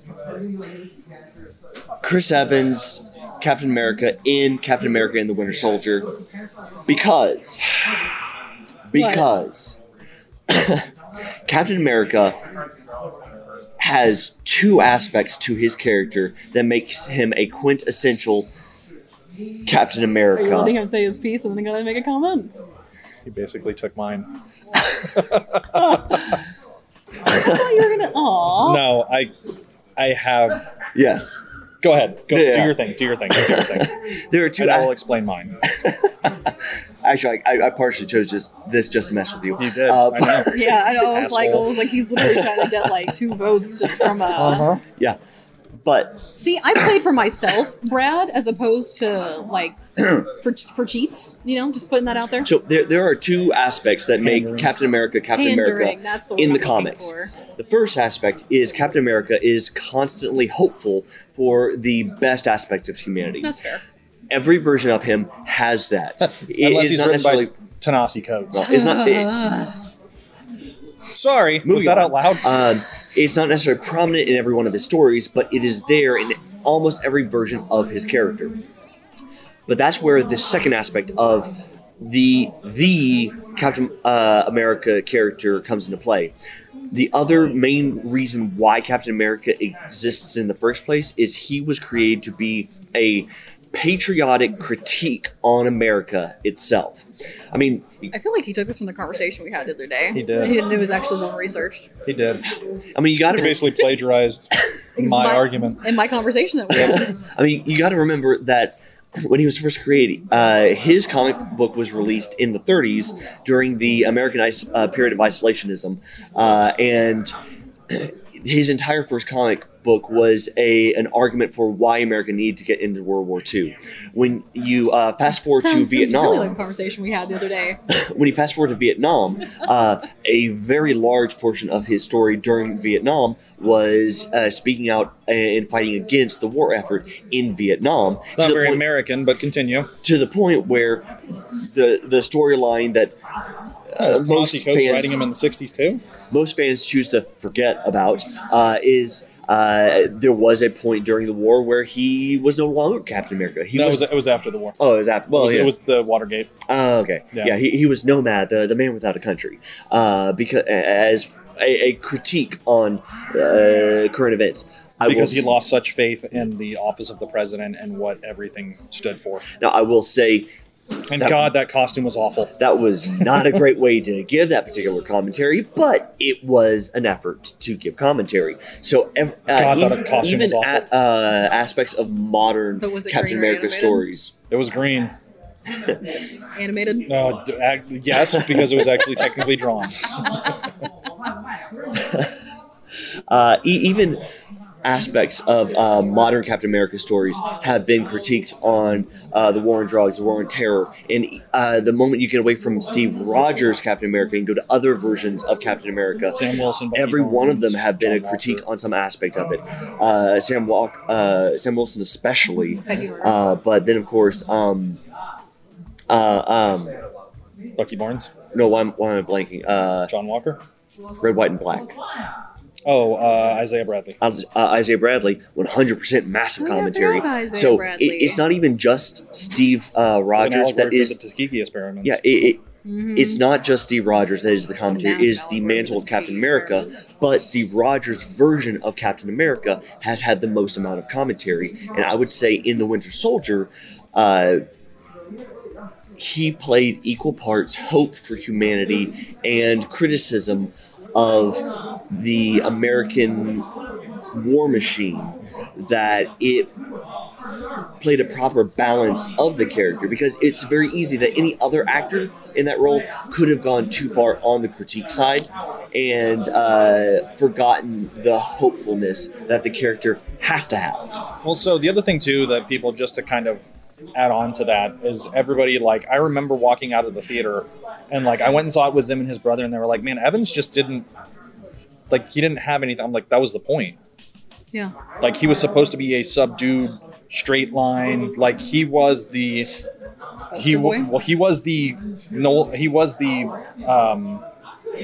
Bale's Batman to Ledger's Joker. Like, he was supposed to play it straight down the line, very subdued, very, this is how we're playing it, this is how it should be, to all of the anarchy that was going around him. Yeah. Going on around him, I should say. Yep. Absolutely. So, any arguments to the contrary? It's a fantastic story. That's a fantastic choice. So you're saying I win? No.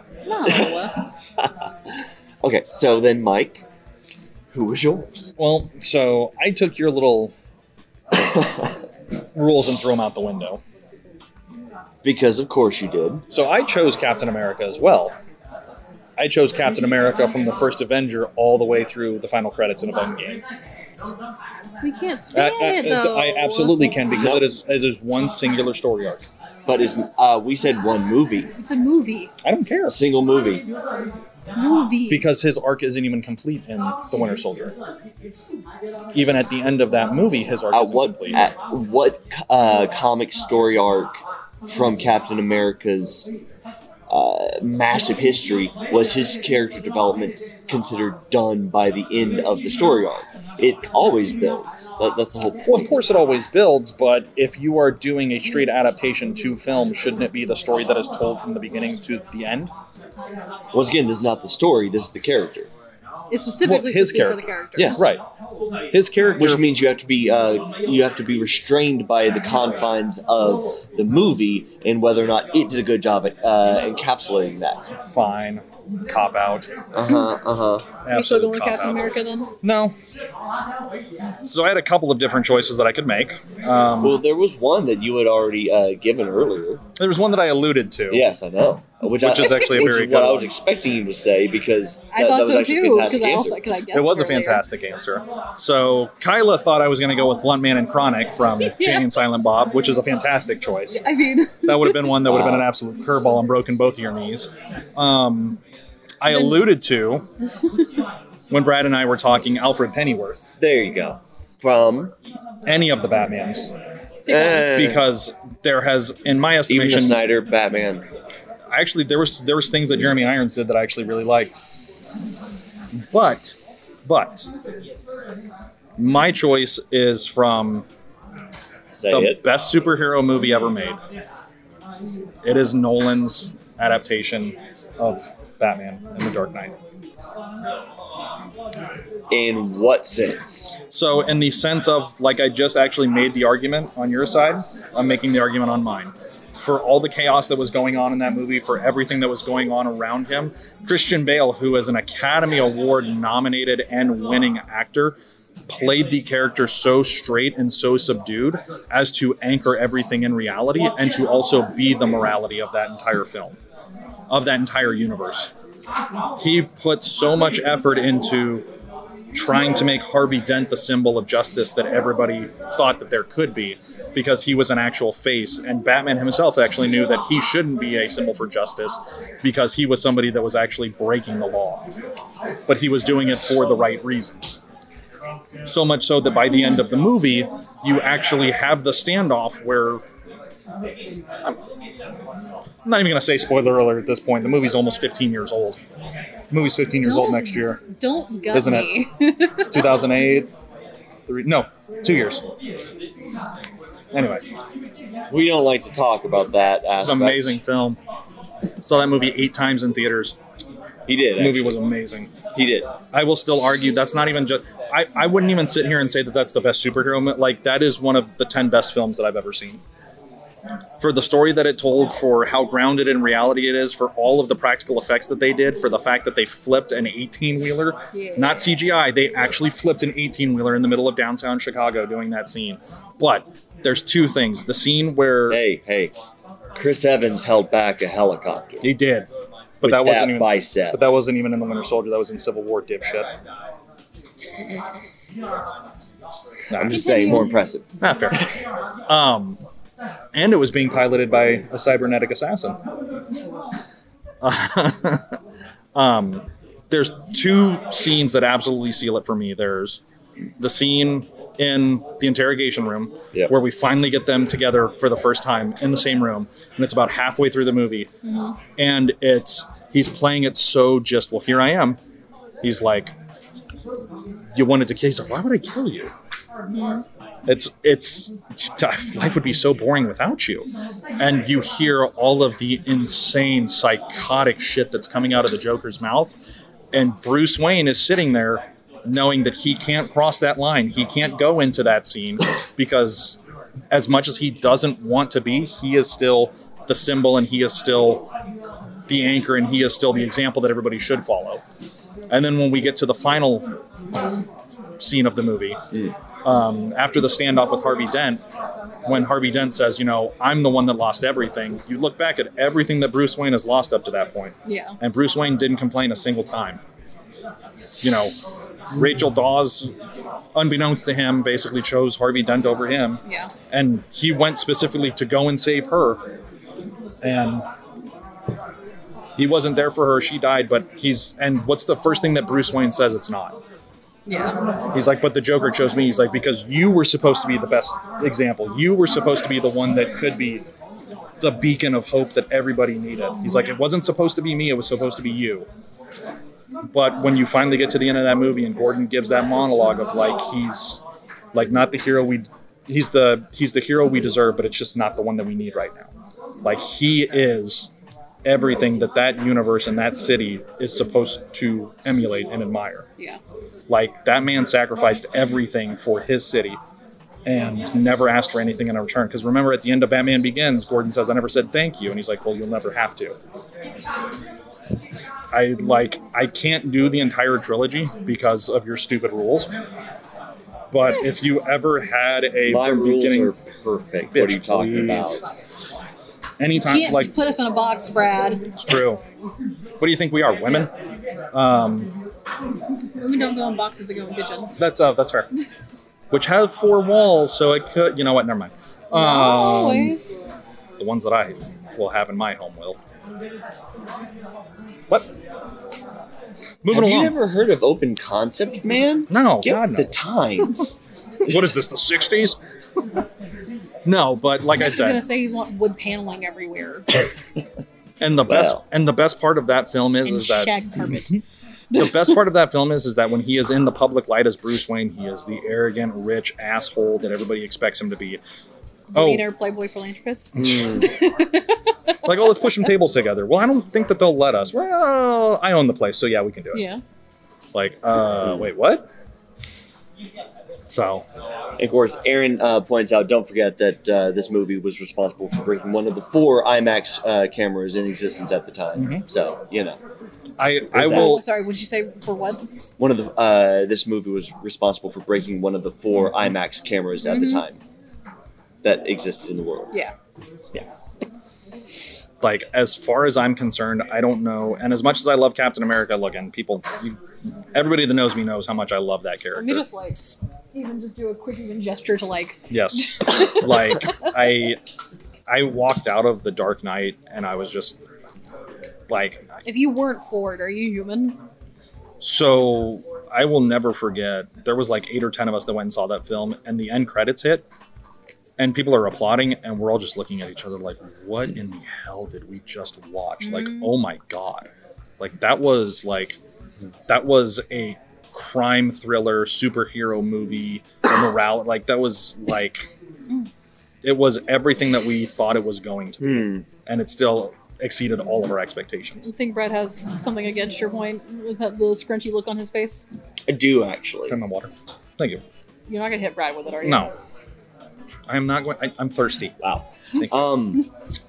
What's up? So I would say that the counterpoint to this is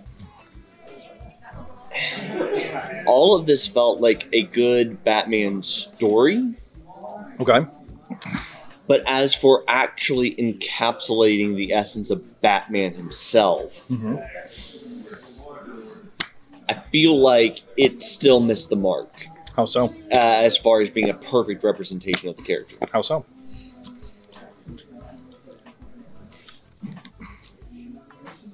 Because of the way that...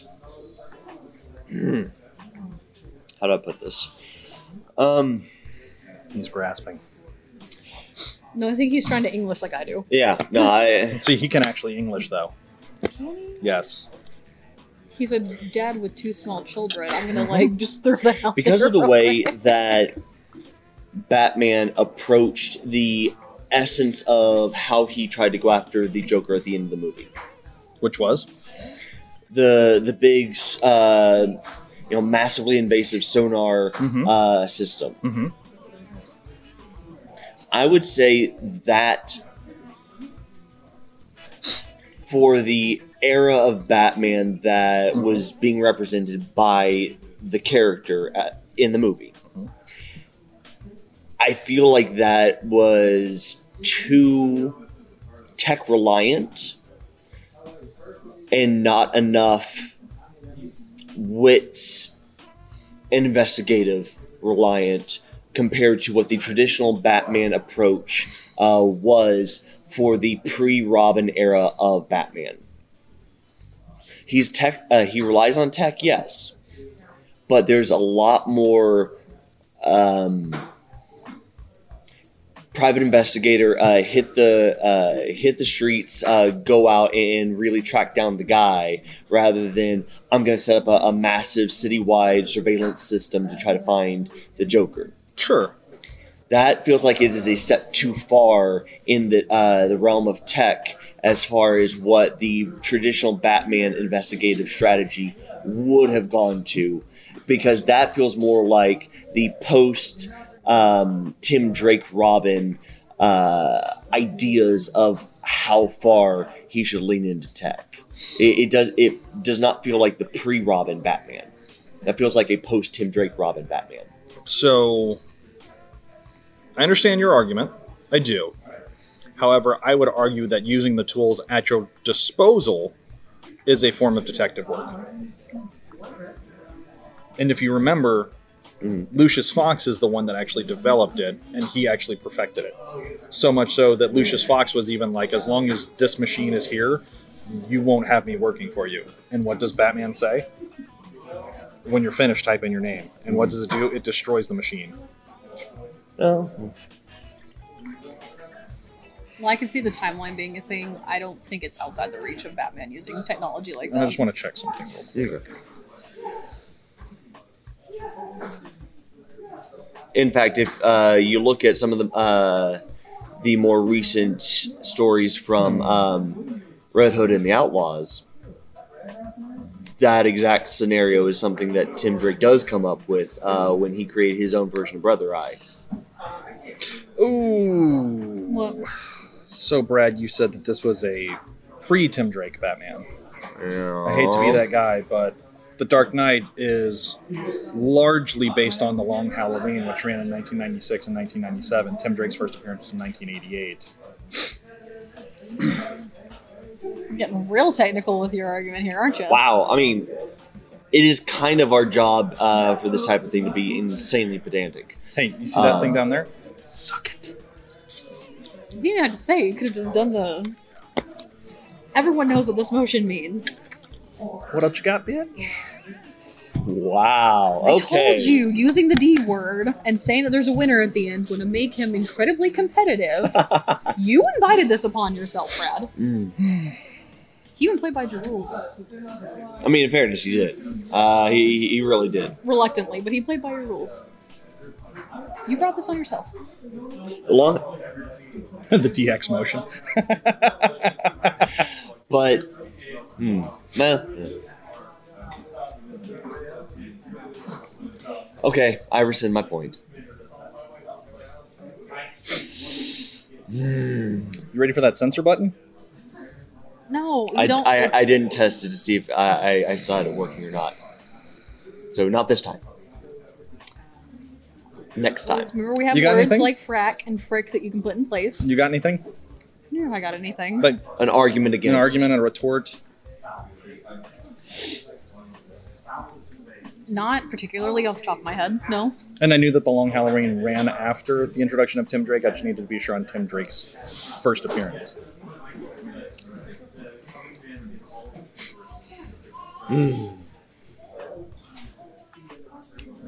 Fine. Freaking fine. You know what? I know not to play this game with him. You know that, right? Hey, I know Like, you don't know sports, but you know what a poster is? Happens in basketball when somebody gets dunked on.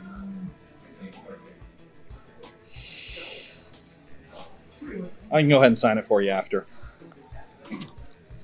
Moving on. So, Brad, who was the winner of this this little game?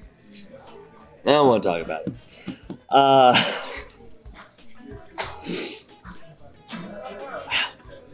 Frack you. I win. I mean, did you also notice they just attacked each other and just kind of let me have my thing and my piece, and I just got to sit in my chair and enjoy myself? Yep. And you did enjoy it, didn't you? Enjoy what? The ass beating. No. I didn't take an ass beating. His ass beating. I just... That's a yes. Guys, save it for later. Save it for later. The ass beatings. So you can say that, but I can't. You know what? Just go. We're coming up on time.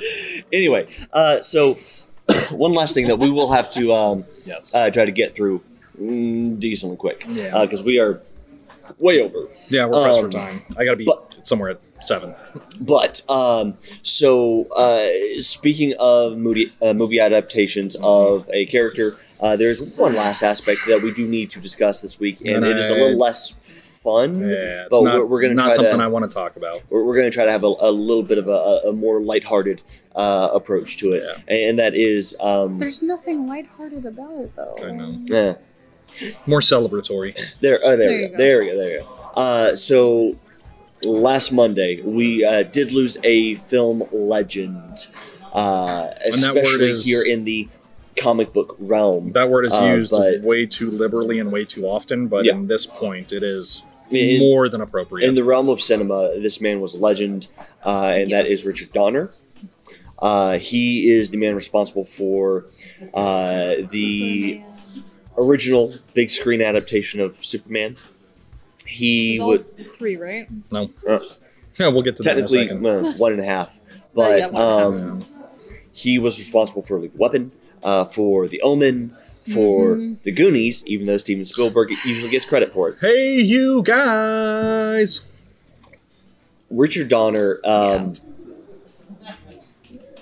shaped Hollywood in many, many ways. But the biggest thing here is for a man that has as impressive of a filmography as he did, to hear him talk about any aspect of his career, you would not realize that he was as massive as he was, because he was one of the most humble directors I think I've ever heard talk. Oh, yeah. He was amazing, incredibly creative and talented, and yeah, wonderful. So, Mike? This one hurt a lot.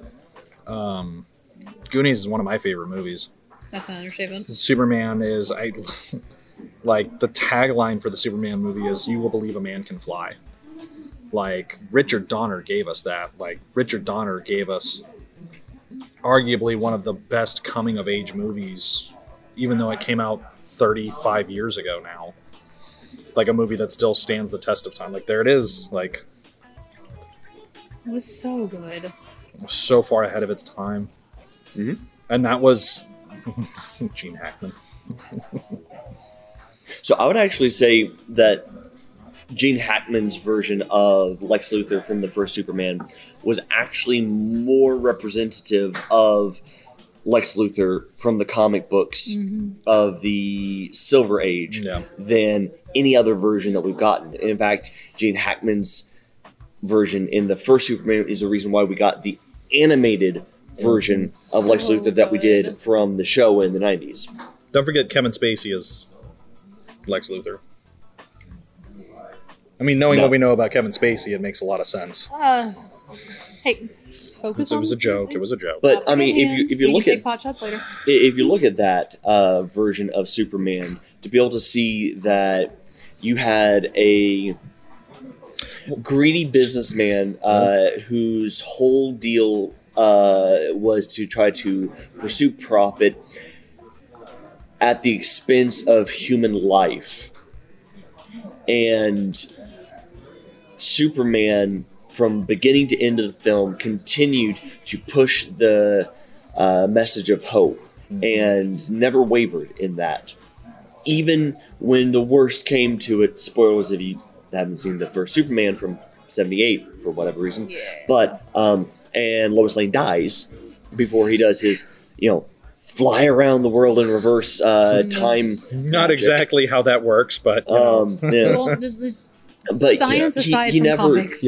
But he never loses that spark of hope within him, even when he was broken down as a person. I thought it stood for family. It's family. It's family. No, look, I think that was something that Donner did a really great job of. I think it's something that is very underrated, is his constant optimism in film. Yep.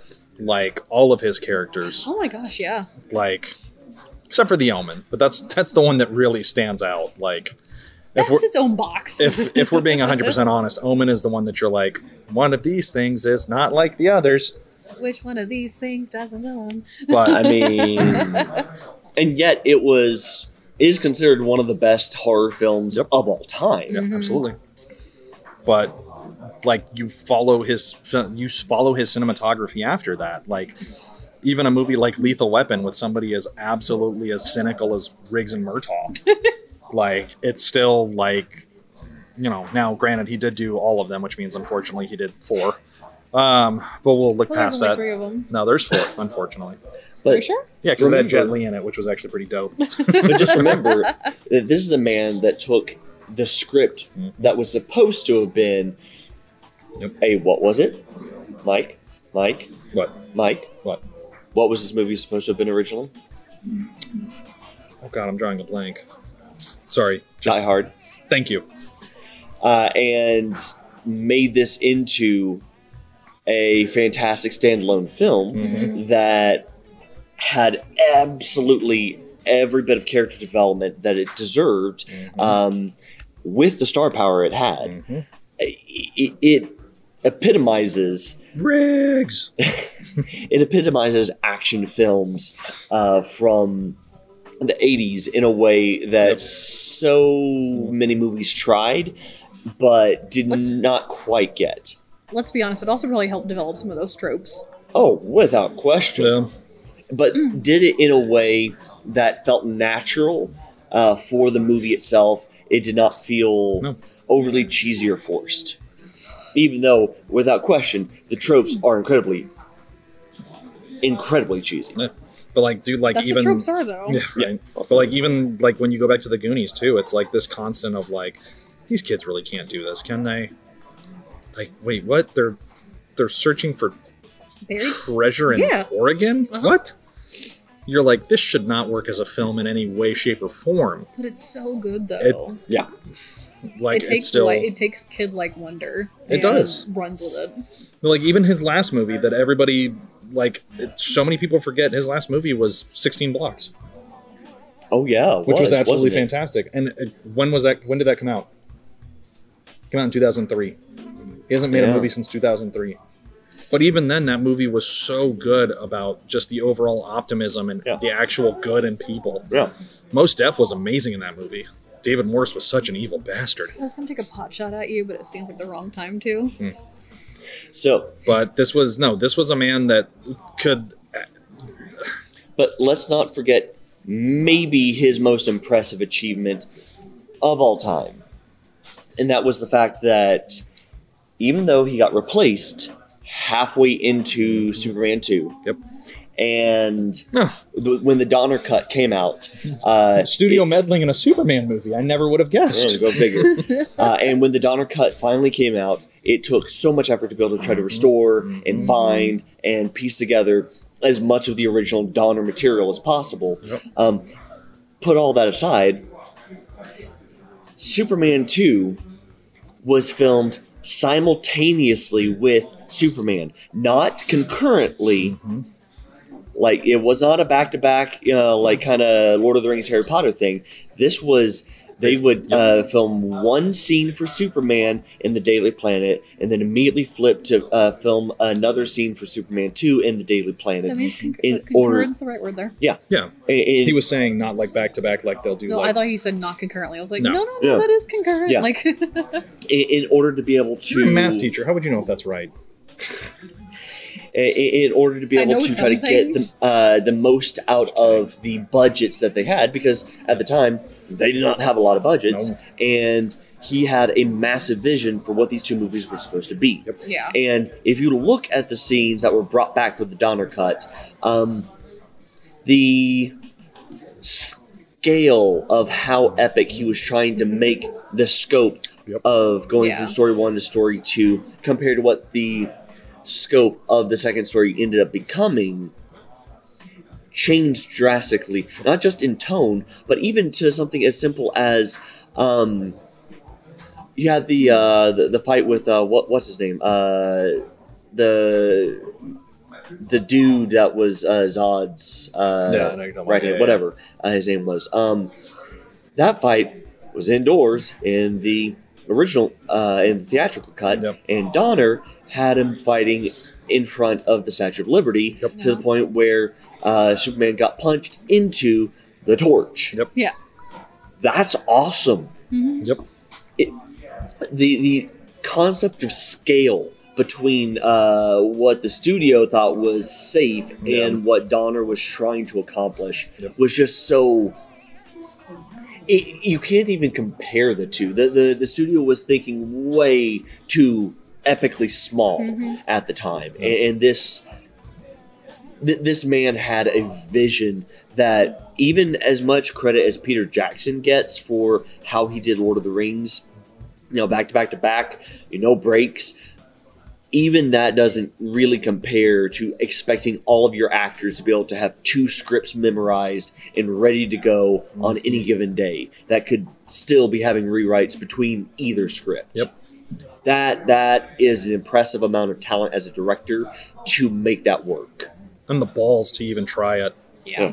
I mean, who else has come close to something like that? There's a reason they don't.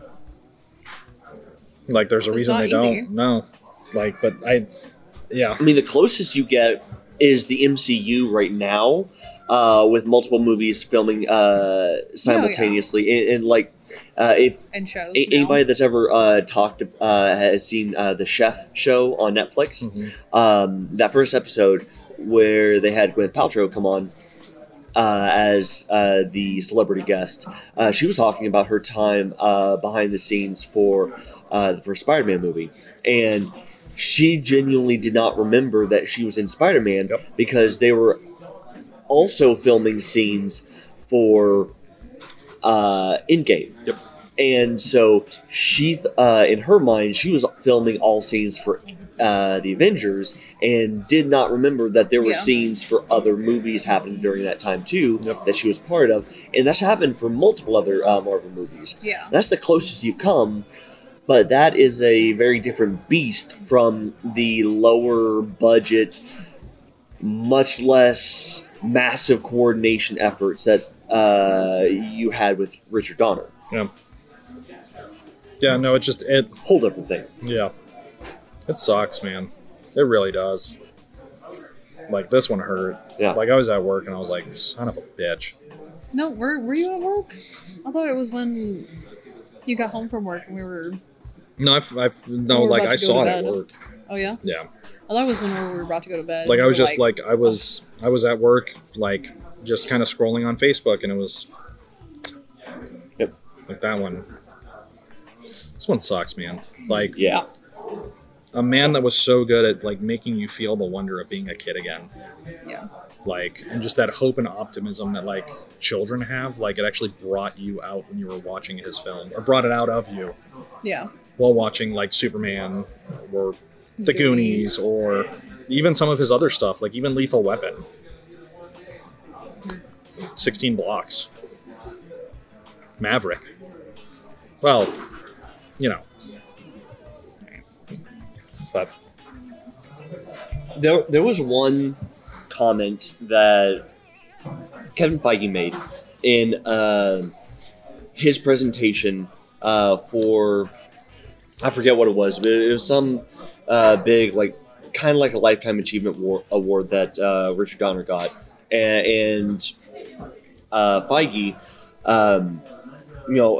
had a chance to be able to work with Donner early on. And he said that there was one thing that Richard Donner did that he absolutely respected and tried to copy with the MCU. He said that in his office, Richard, or Dick as he preferred, had a sign above his door,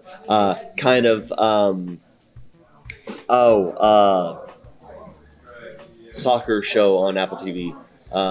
Ted Lasso? Yeah, Ted Lasso. Kind of Ted Lasso style, with just I think it was verisimilitude on it, which is the concept of being true to oneself and the source. And that was his approach to how he did movies, and he said that was one of the most important aspects that he said was as part of his approach to making Superman, because he wanted to be true to the source material.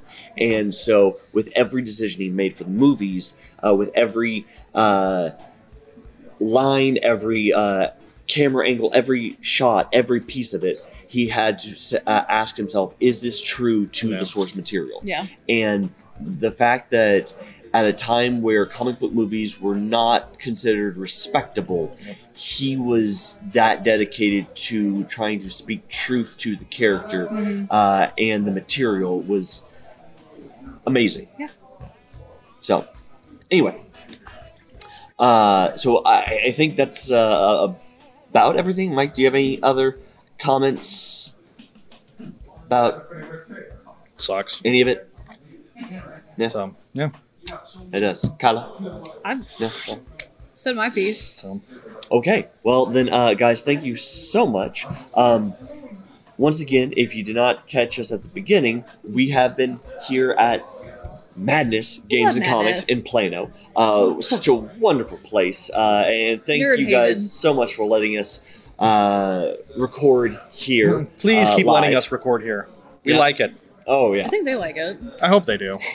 And, if you want to be able to come check us out the next time we come here, hopefully there'll be a next time, you can come and be part of our live audience then. So just be looking out for the next big announcement that we have.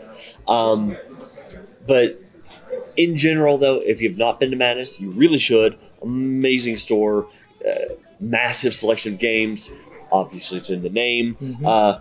Very solid selection of comics. And about a third of their store is collectibles. And like we said earlier, proper collectibles, not just pops being called collectibles. But, I mean, there are still a lot of pops. Like if you're into model building and stuff like that, statues, if you're a plushie person, like action figures, Funko Pops. Amazing. Star Wars, anime. All of it. Yeah. Like we're here in the back of the store and we're just staring straight at a massive section of Star Wars action figures. Yeah. Which is fantastic. But yeah, so thank you guys again for letting us do this here. And of course, if you did not catch it the first 2 times that we did this, and you have not already, please do not forget to like and follow us over on Facebook. Looks like a thumbs up. Like and subscribe over on YouTube. It's a big and you can always check out the audio of all of our shows, interviews, and now audio exclusive podcasts every Thursday at noon. Again, after hours. Totally safe for work. But not kid friendly. So don't. No. Over at Apple Podcast, Google Podcast, Spotify, iHeartRadio, and Stitcher, because reasons. All of them. So all the things. Thank you guys so much. And until next time, I've been Brad. That's Mike. It's Kyla. We are Dallas Geek. And hey, who won the debate? I don't want to talk about it. Yeah. Bye. See ya.